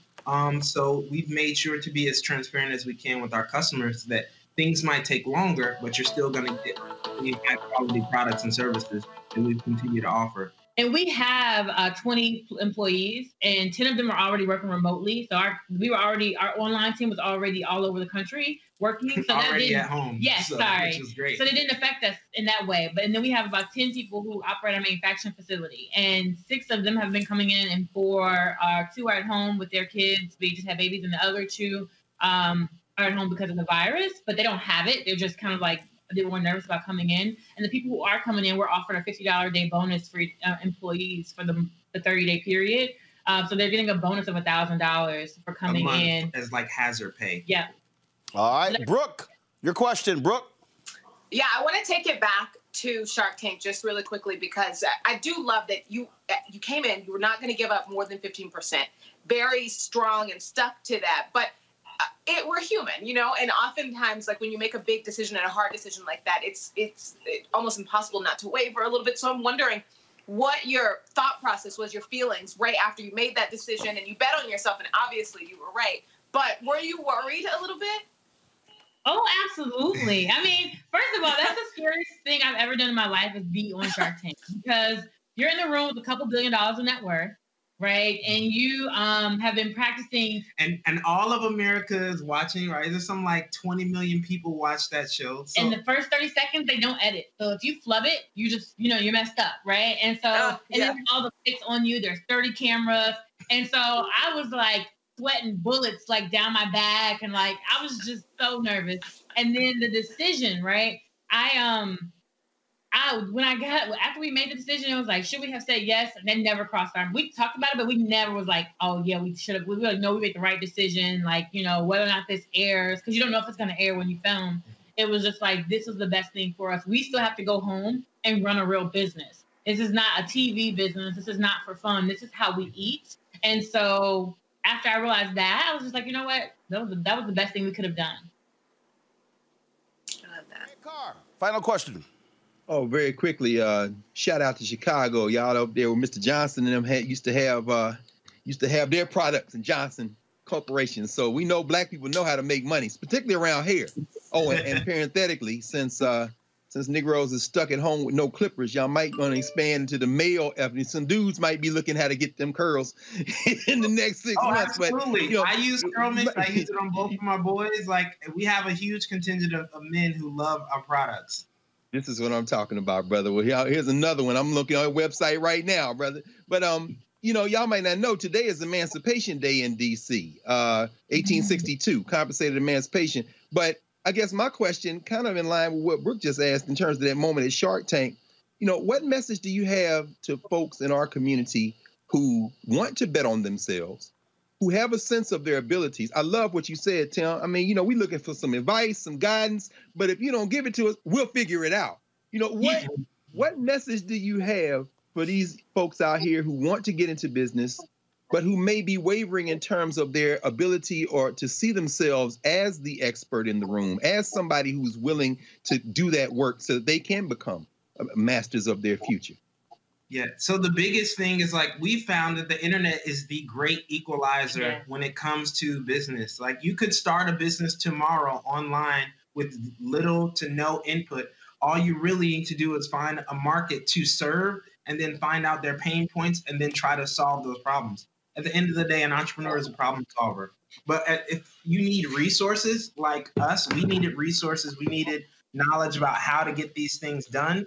we sought out a network of already successful Black entrepreneurs. So I've got to give a huge shout out to Traffic Sales and Profit, the community, and Lamar Tyler, who has been one of our mentors, and we're part of their mastermind group as well. So I think it's the largest Black mastermind, Black mastermind in the world when it comes to small businesses. And so with founders who are making $5 million or more. Like that's the other thing. You know, it's like we can find a bunch of like small Black businesses, but how many of us are making millions? And it's at least 5 to 10 people in the group making millions of dollars. So that was something else that helped us. But also, we read, right? Yeah. Like if you feel like I don't know anybody who's an entrepreneur, I didn't go to college, I don't. That's okay. That's fine. You don't have to read a few books. You got Kindle, you got Amazon. You know, pay for a couple $100 course on Facebook or whatever, or something. You see the ads. You know, you can teach yourself, and that's what we've done. Yeah. Thank you. All right, folks. So, look, we certainly appreciate y'all being on the show. Thank you so very much. Great information there. Hopefully people will be inspired and learn from that. We appreciate it. Thank you so much for having us. All right, y'all take care. Folks, got to go to a break. We come back. Last couple of stories. And then don't forget, in about 7 minutes, we go live concert with Gerald Albright. Oh, a jam at G's place. All right, you're watching Roland Martin Unfiltered. Back in a moment. You want to check out Roland Martin Unfiltered? YouTube.com/Roland S. Martin. And subscribe to our YouTube channel. There's only one daily digital show out here that keeps it black and keep it real. It's Roland Martin Unfiltered. See that name right there? Roland Martin Unfiltered. Like, share, and subscribe to our YouTube channel. That's youtube.com/Roland S. Martin. And don't forget to turn on your notifications so when we go live, you'll know it. If you want to support Roland Martin Unfiltered, be sure to join our Bring the Funk fan club. Every dollar that you give to us supports our daily digital show. There's only one daily digital show out here that keeps it black and keep it real. It's Roland Martin Unfiltered. Support the Roland Martin Unfiltered daily digital show by going to RolandMartinUnfiltered.com. Our goal is to get 20,000 of our fans contributing $50 each for the whole year. You can make this possible. RolandMartinUnfiltered.com. All right, so a lot of y'all are always asking me about some of the pocket squares that I wear. Now, Robert don't have one on. Now, I don't particularly like the white pocket squares. I don't like even the silk ones. And so I was reading GQ magazine a number of years ago, and I saw this guy who had this pocket square here, and it looks like a flower. This is called a shibori pocket square. This is how the Japanese manipulate the fabric to create this sort of flower effect. So I'm going to take it out and then place it in my hand so you see what it looks like. And I said, man, this is pretty cool. And so I tracked down, it took me a year to find a company that did it. And so they make these about 47 different colors. And so I love them because, again, as men, we don't have many accessories to wear, so we don't have many options. And so this is really a pretty cool pocket square. Now, what I love about this here is you saw when it's in the pocket, you know, it gives you that flower effect like that. But if I wanted to also, unlike because if I flip it and turn it over, it actually gives me a different type of texture. And so therefore, it gives me a different look. So there you go. So if you actually want to get one of these shibori pocket squares, we have them in 47 different colors. All you got to do is go to RolandSMartin.com/pocket squares. So it's RolandSMartin.com/pocket squares. All you got to do is go to my website, and you can actually get this. Now, for those of you who are members of our Bring the Funk fan club, there's a discount for you to get our pocket squares. That's why you also got to be a part of our Bring the Funk fan club. And so that's what we want you to do. And so it's pretty cool. So if you want to jazz your look up, you can do that. In addition, y'all see me with some of the feather pocket squares. My sister, who's a designer, she actually makes these. They're all custom made. So when you also go to the website, you can also order one of the customized feather pocket squares right there at RolandSMartin.com/pocket squares. So please do so. And of course, that goes to support the show. And again, if you're a Bring the Funk fan club member, you get a discount. This is why you should join the fan club. All right, folks. First of all, great conversation there with the folks at Curl Mix. Certainly made a heck of a lot of sense right there. Final comments here with our panel. We're going to talk about the proposal put forth by Senator Kamala Harris, but I got to ask y'all about this here. Today, Virginia Lieutenant Governor Justin Fairfax is calling on the district attorney to investigate the claims by a woman named Meredith Watson, who says Fairfax raped her in a frat house when they were in college. Now, he's repeatedly denied the claim and the claims of a sexual assault from another woman named Vanessa Tyson. He says both were consensual. Now, he sent out a series of tweets today. He said, quote, to publicly accuse someone of a crime and then not want an investigation shows that the people involved are engaging in a political hit job. Gayle King and Nancy Erica Smith have known since at least July 9, 2019, that Meredith Watson fabricated her allegation of rape and sexual assault at Duke University in 2000. An eyewitness, Damian Blue, was there and has told many people, including a CBS attorney, she lied. Gayle King, CBS This Morning, and CBS News have never done a follow-up story on these false allegations in over a year because they know they aired vicious lies to millions of people. Now, he sent out several other tweets, but to name, this is the first time that name has come out. And the Washington Post did a story where Fairfax supplied them his phone records where he showed calls. The moment these allegations dropped, a series of calls back and forth to Damian Blue. Reese, I'm going to first start with you. What do you make of Fairfax putting this out there and the fact that Meredith Watson or attorney, they've never said, in fact, he's challenged them to comment on this, and they've never even said yay or nay whether another person was present? Well, I mean, I think that there's a big difference between calling for a criminal investigation, which is, I believe what you said, he's referring this to a district attorney. Well, yeah, no. So here's the deal: the attorneys for both women, they have said they'll testify in an impeachment hearing. The DAs in both cities, and they are both black women, where these alleged incidents took place, both have said if a complaint is filed, they will investigate. Watson and the other woman, Vanessa Tyson. Neither of them have actually filed the complaint. So he's saying, wait a minute, if you got two black female DAs who say that they will investigate, why won't you file a complaint, but you'll testify openly in an impeachment hearing? Go ahead. Well, I personally will not impugn these women for not filing a criminal complaint, which the burden of proof is much higher. It's going to be, when these investigations happen, it's an ongoing investigation. It's not a transparent thing. So I want to impugn them because, Justin Fairfax doesn't want to be impugned for not wanting to submit to an impeachment hearing or any kind of hearings. As far as I know, I could be wrong. You can correct me on that. So I think that moving it into a criminal matter where it's much harder to prove, it's at this point, I hate to put it as a he say, she say. This person that he presents as a witness is one person who would testify, and I'm sure these women would testify to the people that they told about contemporaneously about these experiences as they alleged have occurred. So I don't look at it as anything sinister because a lot of women don't want to go through the trauma of a rape complaint, of a criminal complaint, and Justin Fairfax, to my knowledge, doesn't want to go through any kind of impeachment hearings or ethics hearings that would be public and transparent. But here's the question, Brooke. Here's the question. You have allegations being made. You have innocent until proven guilty. And then you have a situation here where he says, this wasn't a case where he says, this is somebody who I told afterwards. He says this person was actually there. Now, the question now is, if you're Watson or her attorney, do you address this or not?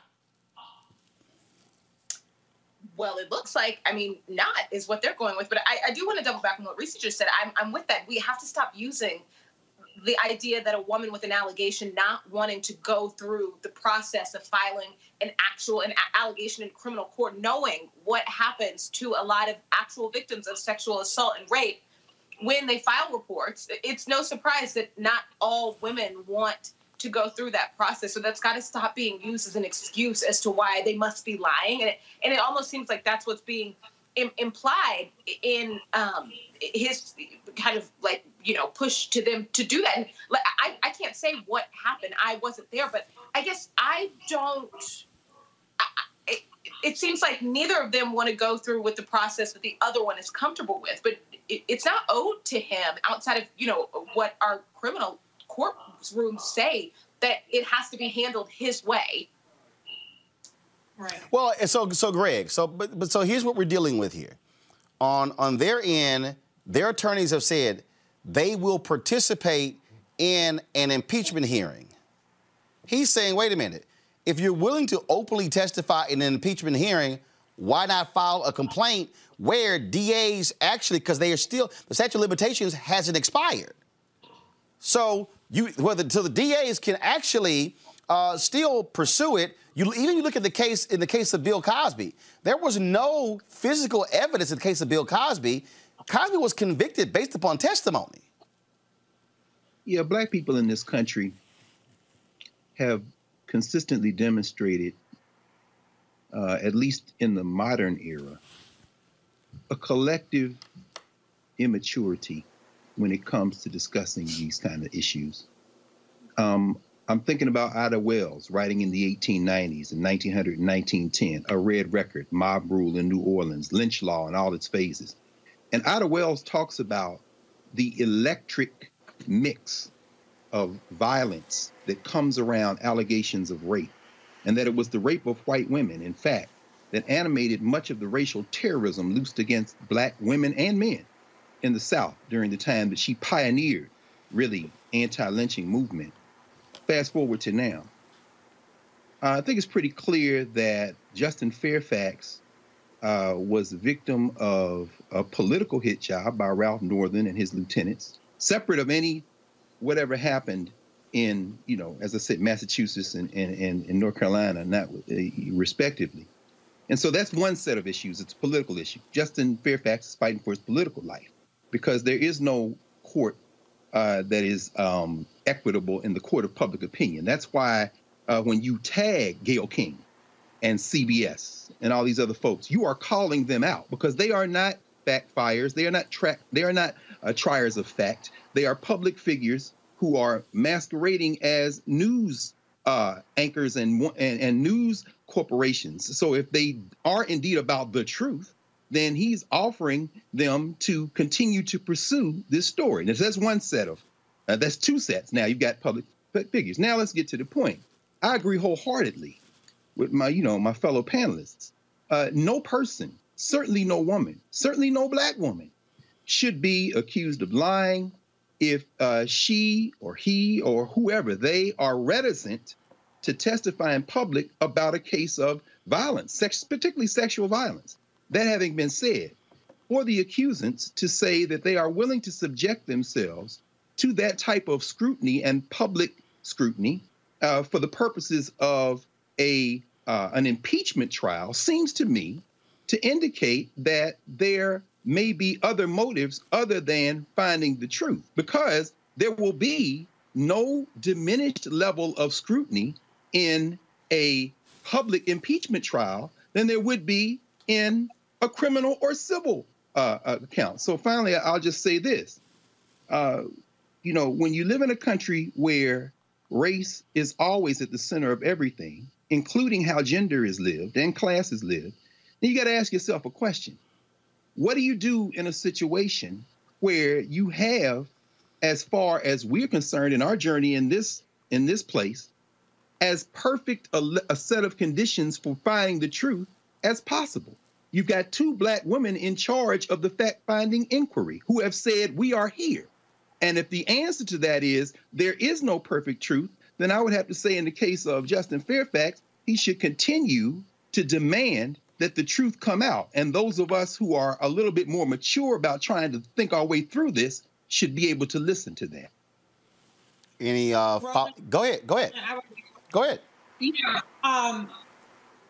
I'm not passing judgment on whether or not these allegations are true. I don't have enough information to know whether that's the truth or not. But what I will say in defense of rape victims are allowed to determine what restorative justice looks like for them. For some rape victims, restorative justice is not a criminal complaint. Certainly would not be a criminal acquittal. So I do not pass judgment on these women if their allegations are true and what their restorative justice looks like is a public hearing, is a transparent hearing, then I do not pass judgment on them. So I here's think that. Sorry, go ahead. No, go ahead. No. So that's just my whole point. I don't think that it's appropriate to dictate to a rape victim what their restorative justice looks like. I don't think it's appropriate to dictate that they receive justice strictly through the criminal justice system. So I ask this question then to all three of you. Is it appropriate for them to dictate to him? Because what they've said is we will only participate in an impeachment inquiry. Right. It is appropriate for them to dictate how they want to handle this. Absolutely. Nothing has happened to him besides what is being said. He has the right to defend himself. And none of us can sit here and say who's telling the truth or who's lying. But I do know that nothing in that tweet is proof that these women are lying. So here's the question. So I don't know what. So here's the question. First of all, you say nothing has happened to him. Yeah, he's still lieutenant governor. He has lost. But of the two outcomes of the two. No. That's what I'm saying. That both of them are arguing about. Yeah. No, that's what I'm saying. I'm walking through. He has. First of all, there has been no outcome because there's been no impeachment hearing and there's been no criminal investigation. So all you have right now are allegations made by these two women, denials by him. They're saying we want a hearing to be able to. We want a hearing to take place for us to be able to air our grievances. They're saying we will participate in an impeachment inquiry. He's saying, wait a minute, if you say this happened and you got two DAs who said we will investigate, file a complaint, and he said, I got no problem participating in criminal inquiry. Now, so we step back and say, okay, two complaints by them, complaint by him. So then the question is, do they get the benefit of the doubt? Does he get the benefit of the doubt? Or is it just them? Well, at the end of the day, it's like you said, Roland, it's innocent until proven guilty.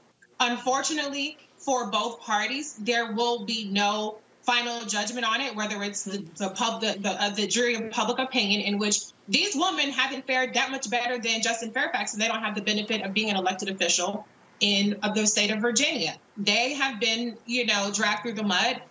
He's been dragged through the mud as well. And so at the end of the day, it's going to just be an impasse. To me, it seems like he's picking the story back up. I don't know if there's something else that precipitated his tweet or this story, but... The reason, his whole deal is, first of all, here's a piece. There are people who are announcing first of all, understand, there are people who are announcing they want to run for governor. Right. In Virginia, the governor can only serve for one term. The moment he was elected lieutenant governor, he was the prohibitive favorite to run for governor. Right. So his deal is, wait a minute. And here's a piece. I've said it before. Do I know Justin? Yeah. Is he in Alpha? Yes. Is he in the Boulay? Yes. I've actually had him on the show. What he said was his deal is, wait a minute. What am I supposed to do if I've been accused and I say it's not true? How do I defend myself? And I think this is where the same thing is playing out right now when it comes to the allegations against Joe Biden. Right. So the New York Times did a big deal where they're like, well, this is why we took so long investigating the allegations against Biden compared to the allegations against Brett Kavanaugh. What happened here was, in the case of Vanessa Tyson, she went to the Washington Post. The Washington Post interviewed her, went through the whole deal, and then decided not to do a story. A year goes by. When the Northam blackface photo comes out, that weekend, it was as if by that Monday, Northam was going to resign. That Sunday night, Tyson posts a comment to a friend, and the friend leaks the comment, and that's how her allegation became public. Right. And so that's what happened there. And so what you have here is you have a conundrum where you have two women who say this happened. He says it was consensual. It did not happen. He now comes in and says, wait a minute.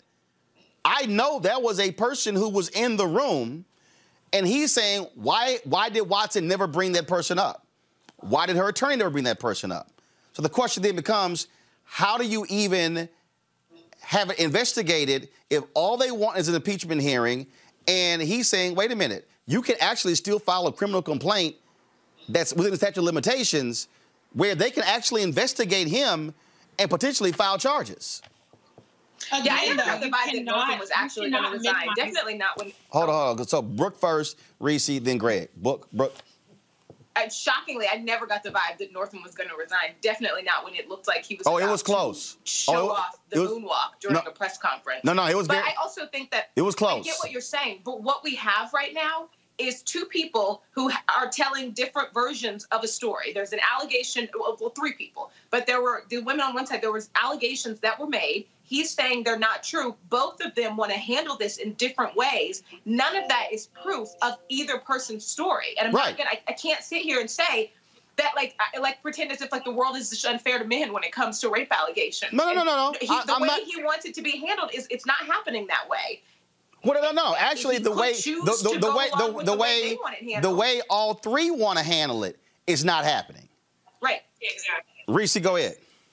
Yeah, but again, I have to just bring it back to the point that a criminal investigation has a higher standard of proof, a higher burden of proof. It's far more likely to result in no charges being brought whatsoever. And so he, in that case, would he get to say, I've been exonerated? Of course. That's the first thing that he's going to say. Well, how about this here? So, okay, how about this here? So what if that was an impeachment hearing and he doesn't get impeached? Does he still say, I get exonerated? He could just as easily say he's exonerated in that instance as well. But again, it's like I said, it's a matter of restorative justice. I don't think that any person gets to demand what restorative justice looks like for a woman. I don't think that a woman not wanting to subject herself to a criminal complaint that's likely to end in no charges whatsoever is somehow lying or is sinister. It's an impasse. So how about? So let me ask you this, Reese. He has this stain on his reputation. If he's not innocent, then he doesn't suffer any kind of criminal charges or anything like that. But it damages his political career. You do have to wonder about the timing with the whole blackface scandal. But at the end of the day, I'm not going to politicize two rape victims. Well, no, but here's the problem though. Here's the deal though. It is politicized because here's the piece. You get Republicans who were saying, yeah, we're open for an impeachment inquiry, want to take out, obviously, a Democrat lieutenant governor. When we say no person gets to decide what restorative justice is, okay, so the issue that you're now dealing with, though, is that, so let's just say, let's say Justin Fairfax wasn't lieutenant governor, and there was no access to an impeachment inquiry. Well, then what other process do you have other than a criminal? You could say, well, that's a civil one. Quiet, though. Huh? Maybe the women would have kept quiet at that point. I think what happens at what point? At what point? If he wasn't lieutenant governor, maybe there's other reasons why women don't come forward. Other than like the idea that you can look at it two ways. You can look at it like possibly these women were like, absolutely not. He cannot govern a state. Absolutely not. That crosses the line. I have to say something. I'm willing to put my story out there and all of my personal business out there because this is just too far. Or you can say, oh, it's a political hit job because his opponents don't want him to be governor. It just seems like it's weighing real heavy on the second one, and that's not a shock. Well, it's not. Here's the deal, Greg. What is before us again, and this is where I think if you're a man or you're a woman and you're looking at this, the question then comes out. What's fair and just? And do you even arrive at a point where you reach a conclusion? If you're these two women and they say, we want justice, but we only want to do it this way. Got it. Fairfax over here is saying, wait a minute, I ain't do this. So what's justice for him? Does he get the benefit of the doubt? And that's really sort of where this thing now sits, which is why I think, unlike other people, they would just not even bringing it up. His whole deal is like, no, I'm going to keep talking about this. And that actually was the headline thing in the Washington Post, why Justin Fairfax continues to talk about this. Yeah, no question. I mean, clearly he's talking about it. Greg, then Reese. Greg, go ahead. Clearly he's talking about it because, among other things, his political future is at stake. Let's be very clear. Black people don't get the benefit of the doubt. There is no, I mean, I think I learned that probably my first week of law school. There is no such thing as innocent until proven guilty. You've got a serial sexual abuser, self-celebrating sexual abuser, who's the president of the United States. And those hillbillies in the legislature in Richmond have no investment in the women or men involved in this. And whether it be the rape of Reese Taylor in Alabama, whether it be Joanne Little killing her captor and then being persecuted during the 1960s or 70s, whether it be, you read the book, The Dark End of the Street, Rosa Parks, her initial forays into politics were taking the testimony of rape victims in Alabama. These are Black women. You know, you don't accuse white people of anything. And in this set of circumstances, there is Black people on Black people crime. And so when you start talking about the idea of innocence until proven guilty, it's a myth. And when we disaggregate a story like this and normalize gender as if somehow it operates outside of the field of race, we are left with the idea that these Black women will be treated like white women. There is no common standard. So, yes, I think we should believe people. We should believe women. And yes, I think Justin Fairfax should continue to pursue the strategy that will unearth what he sees to be the truth. And as we say, there are conflicting stories, but I guess finally, my question is this. If you're in, as I said before, if you are in a system where we know that it is a human system and it's not perfect and it's not math and there's no innocent until proven guilty, what are the best possible circumstances for trying to discover the truth if we assume that if the notion of woman, the social construct of woman, somehow converges with biology, then you got a woman who is in charge of investigation in one state and a woman who's in charge of investigation in the other state who have said, we will pursue this. Would we then say that they might have a level of sensitivity to the concerns of other Black women who might be reticent in a criminal process? I don't have an answer. I'm just saying we should think a little bit more systematically about this nature of this and take away this idea that any of these things operate in this ideal world. We're living in a world, and that world is a human world. And race in this society is the centerpiece of how we should be examining any of this. Final comments before I go to Gerald Albright. Reese, go ahead. My final comment is that I agree with you, Dr. Carr. Race does play an issue on it. The fact that these are two Black women who have accused Lieutenant Governor Justin Fairfax of it is why he is able to, not have been subjected to more rigorous investigation in Virginia in terms of a political investigation. It is why it's so easy to be dismissive of these women. It's why it's so, and I'm not saying that that's what you gentlemen are doing, but I'm saying in general, Black women as rape victims are not valued as much. Look at how many women had to be subjected to R. Kelly before anything was done. It took dozens of people to come forward. And I'm not putting Justin Fairfax on that level.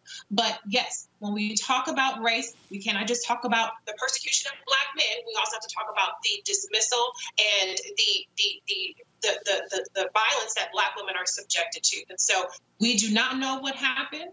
And we might not get to an understanding of what happened in a transparent or public way, whether it's criminal investigation or a political investigation. But that's just the circumstances that we find ourselves in. Well, actually, so I think the reason you have not seen a political investigation in Virginia, first of all, let's fully explain that. One, what happened was in Virginia, you have the governor, lieutenant governor, and then the attorney general. What happened was the allegations, the blackface comes out, it hits Northam. Then, and then when it looked as if Fairfax was going to ascend to the governor's mansion, what happened after that? The blackface picture came out of the attorney general. And so here you had two white men, blackface, in between a Black man accused of sexual assault. And then you had Republicans who were saying, well, let's go after impeachment hearings for Fairfax. The people say, oh, hold up. So y'all Republicans ain't gonna say jack about 2 white men, but then you're gonna target the black man. So in that case, it's not they weren't listening to 2 black women. What you had is the dynamics of Republicans, and now the Democrats, after the last election, controlled both state houses. You had that political dynamic that was going on. And then it was like, oh, so y'all going to take the brother out, but you're going to ignore the 2 white men who bracket him. All of that. And then what Greg is saying, then it was like, oh, wait a minute. It was a black female DA in Boston. It's a black female DA in Raleigh, where Duke is. And so you're right. You got a black man, 2 black women, 2 black DAs, and all of this mixed in. Go ahead. Final comment, Brooke. And I totally understand what you're saying, and I get what you're saying, but we can't dismiss these women's stories. No, I'm not dismissing. I'm just laying out facts. Go ahead. But I know, but it's like what people do when they bring up Weinstein as in defense of like R. Kelly. Just because there were 2 very clearly people who did something wrong doesn't mean that this story doesn't matter too. It has nothing to do with each other for me. Oh, no. It matters. What I'm saying is what happened in Virginia.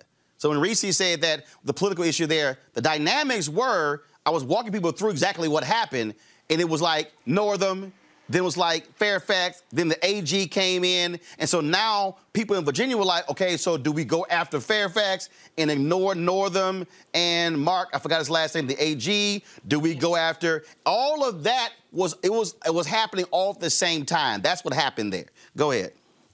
Yeah, but none of the facts that we have that we've all thrown out, because we've all acknowledged that we don't know exactly what happened. But all of the facts that we've thrown out, all of the different processes and the timelines, none of that means that these 2 women are not telling the truth. Right. So We haven't thrown out. Right. But what is happening, right, I'm simply, first of all, for people who don't even understand exactly what happened. So this is all things that have happened.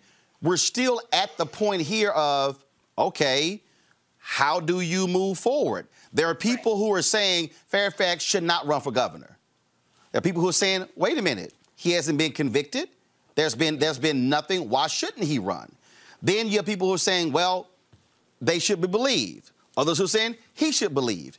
And what you're dealing with here, again, is a situation where you have allegations, a denial, and you really have no path to even have any sort of conclusion, if you will. That's the conundrum all of this is in. Now that he throws out, which we're already doing the story, now that he throws out that there was another person present, now the question comes in, okay, does Meredith Watson and her attorney respond to that? Was somebody else there? Yes or no? That's what we'll have to see. Finish, Brooke, and then I got to go to Gerald. No, and I respect that. It's just they don't have to. And that doesn't mean anything. It doesn't give us a new set of facts on which person is telling the truth. Right, but no, it sucks to have like a story like this, and there is nothing. But yeah, it's not going the way that he would like it. It looks like they're saying life hasn't gone the way they would like it. And if he wants to run for governor, he will run for governor. And the people on the side that are saying he should still run for governor, they'll vote for him. Yeah, that's what I'm saying. This is the deal. Yeah. No one is. That's what I'm saying. You do not have a process. Well, you do have a process, but they want it one way. He said there's another way. So the question is, what happens? And we'll see what now happens if there's any response from Meredith Watson or her attorney after the rash of tweets took place today. Just really quick, one more thing. Also, because the way this is being discussed, as far as like. A criminal investigation does not have to be initiated by the alleged victim. So it doesn't. I guess that's part of this as well. It does not have to be initiated. They don't have to go and say he's saying go to them and then get this initiated. They'll do it. They could be investigating this. Good point. So that's up to those DAs. It has nothing to do with the victim. Exactly. That's up to those. That's part of it too. That's up to those DAs. They might actually, as black women, they might be being sensitive to those black women. And the thing that always bothers me is, rape is not a woman's issue if our community understands that every woman's got a father, brothers, friends. I mean, the same way that every man has. We think about this thing as if these are these constructs are not living people. And it may very well be that these 2 women who are district attorneys are saying, we're not going to put those sisters through that. That's a very good point, though. They don't have to. Yeah, they don't have to have their permission, yeah. So where are the DAs? Good question. They can investigate, and so far they haven't. So we'll actually see what happens next. Brooke, Reese, Greg, I certainly appreciate it. Thanks a bunch. Folks, we told you. Thanks for having me. Thanks a lot. Gerald Albright was going to be raising money for Musician Relief's Fund. He is actually live streaming that as we speak. There were some issues. We were supposed to go to it at 7:45, but there were some issues. They had to shut the live stream down and came back. So let's go to it right now.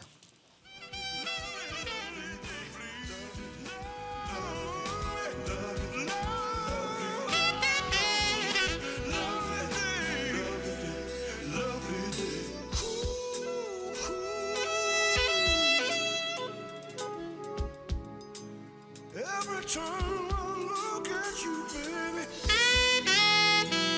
I know it's gonna be. I know it's gonna be lovely, lovely, lovely day,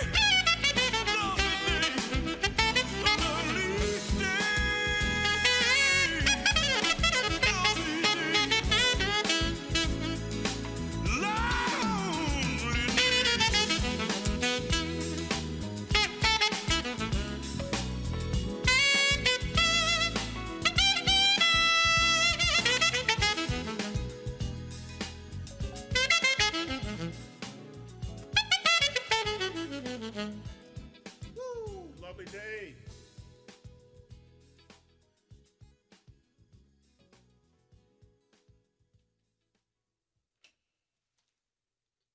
Woo! Rest in peace. Rest in heaven, Bill. God bless his family. Sending condolences to them. All right, y'all. We're going to keep it moving. Let's see.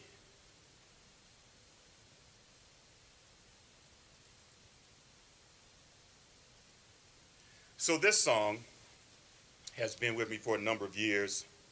A little quick story. I was in Nairobi, Kenya, some years ago, and I'll paint the picture for you. I was in my hotel room. It was about 6:30 a.m., and I just woke up off the pillow, like I always do, thank God.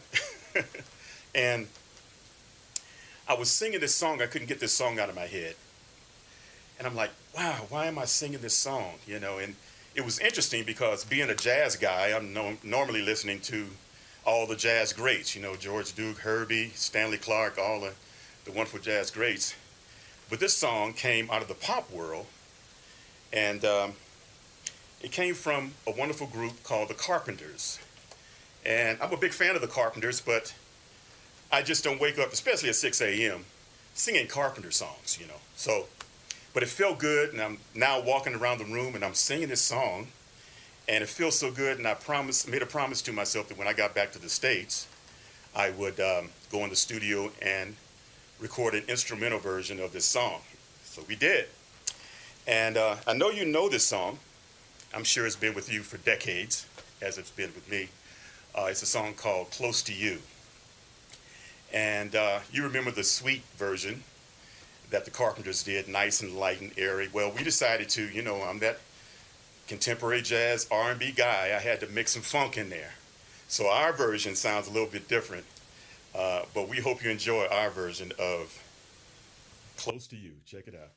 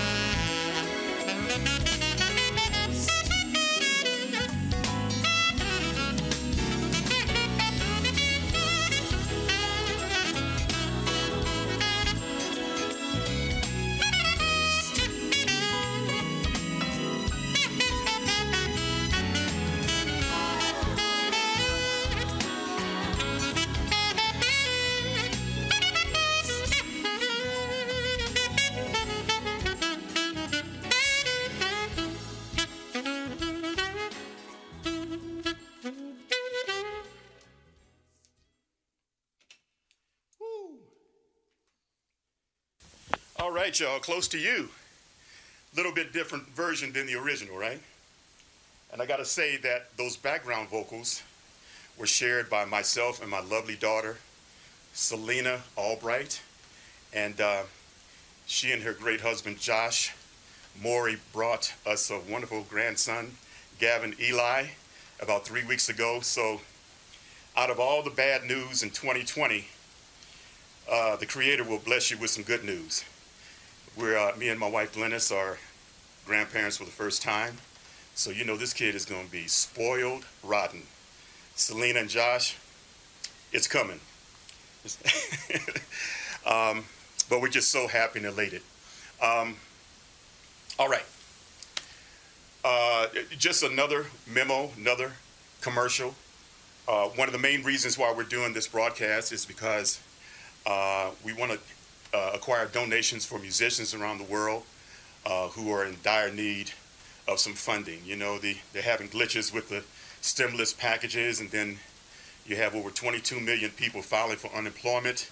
And, you know, the system's crippled now, so we have to find creative ways and more direct ways to get funding to people who really, really need it. That's what we're all about. And music always seems to be, both in good situations and bad situations, the anchor, you know, the foundation to make people feel better. And so that's why we're here. We're messengers of the music. And I speak on behalf of all my colleagues who are doing the same thing. I've been on the internet pretty fluently watching other musicians do live broadcasts. I just saw the great Marcus Anderson earlier today. He had a great show. You know, just a lot of folks that are just reinventing the wheel right now. So I'm on that mission too. All right, so we want you to donate once again at Cash App. We don't have PayPal, just the only option today is Cash App. If you don't have the app, just quickly download it. It's easy to set up. And all over the world, we want you to donate because this is truly a worthy cause. My username is Gerald AA, GERALD AA, with the $ in front. And if you forget that, once you get your Cash App set up, just put in my name, Gerald Albright, and then my icon will come up, and you'll see, you know, the true Gerald Albright account there. Okay. So thank you in advance for your donations. We appreciate you. We know that our wonderful nation always comes through when it's time. And it's the people of the world who are going to solve this problem. You know, the leadership, good or bad, the people have to come together and make this happen.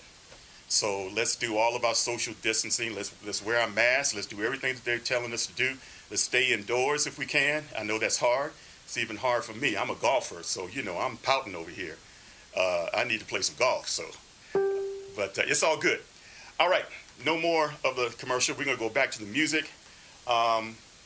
Most people who have come to my shows know that I'm a huge James Brown fan, big James Brown fan. I was that little guy at 7 or 8 years old on a hardwood floor with a broomstick trying to do the mashed potatoes in the James Brown.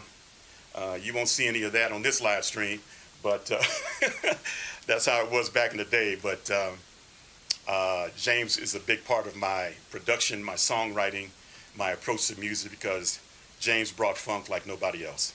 But we're going to do a flip. We're going to do a 180, actually. It's not going to be a funky song. It's going to be one of his famous ballads. And I recorded it some years ago, and I pretty much do it in all of my shows. This is called It's a Man's World. We hope you enjoy our rendition. Check it out.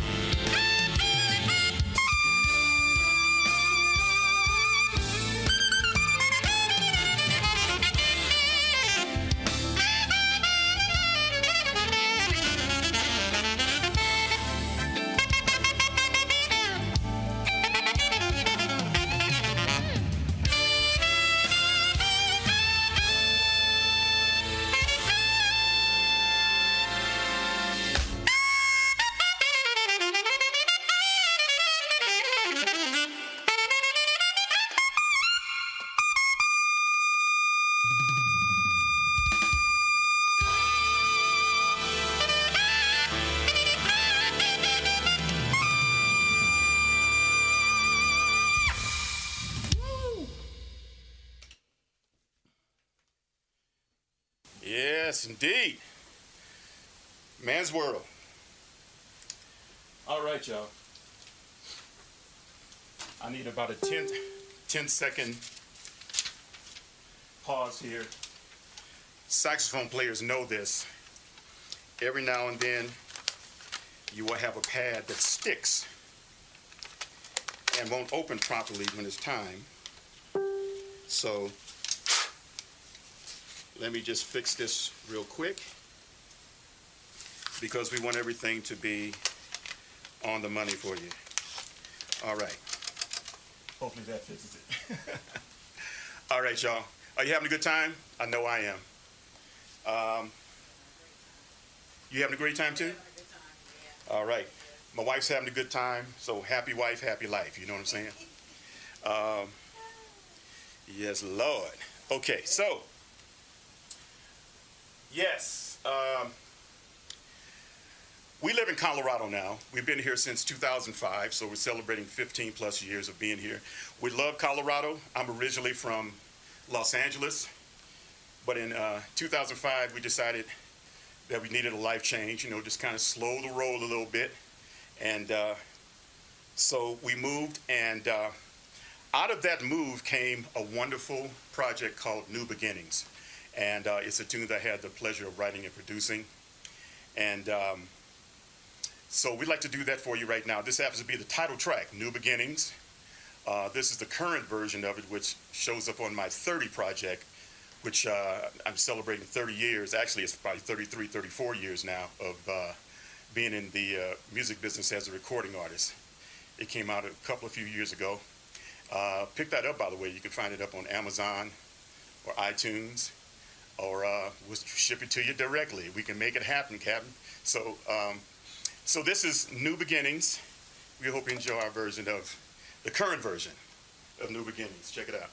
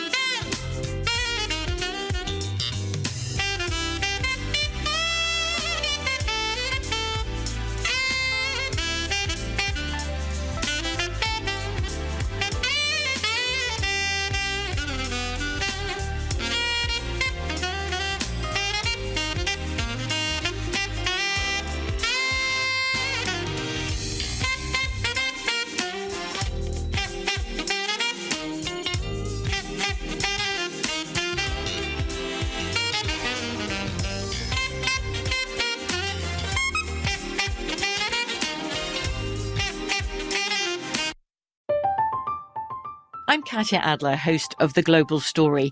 Over the last 25 years, I've covered conflicts in the Middle East, political and economic crises in Europe, drug cartels in Mexico.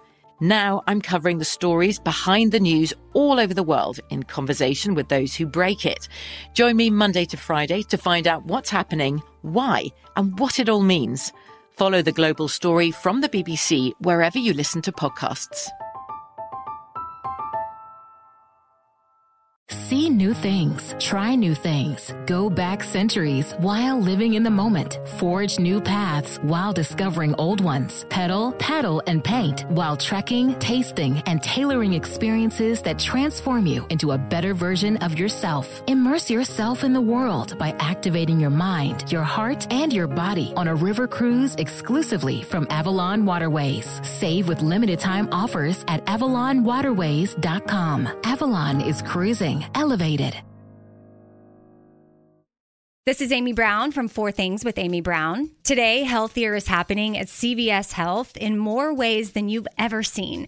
It's wellness destinations for seniors, including select locations with Oak Street Health and CVS Pharmacy. It's doctors, nurses, pharmacists, and everyone in between offering quality care and support virtually, in person, and on the phone. It's in-home evaluations through Signify Health and meeting mental health needs through Aetna. And those are just a few of the ways that Healthier is happening. To see more, visit cvshealth.com/healthier happens together. CVS Pharmacy, Oak Street Health, CVS Specialty, Signify Health, and Aetna are part of CVS Health. Eligibility and services vary by location and individual.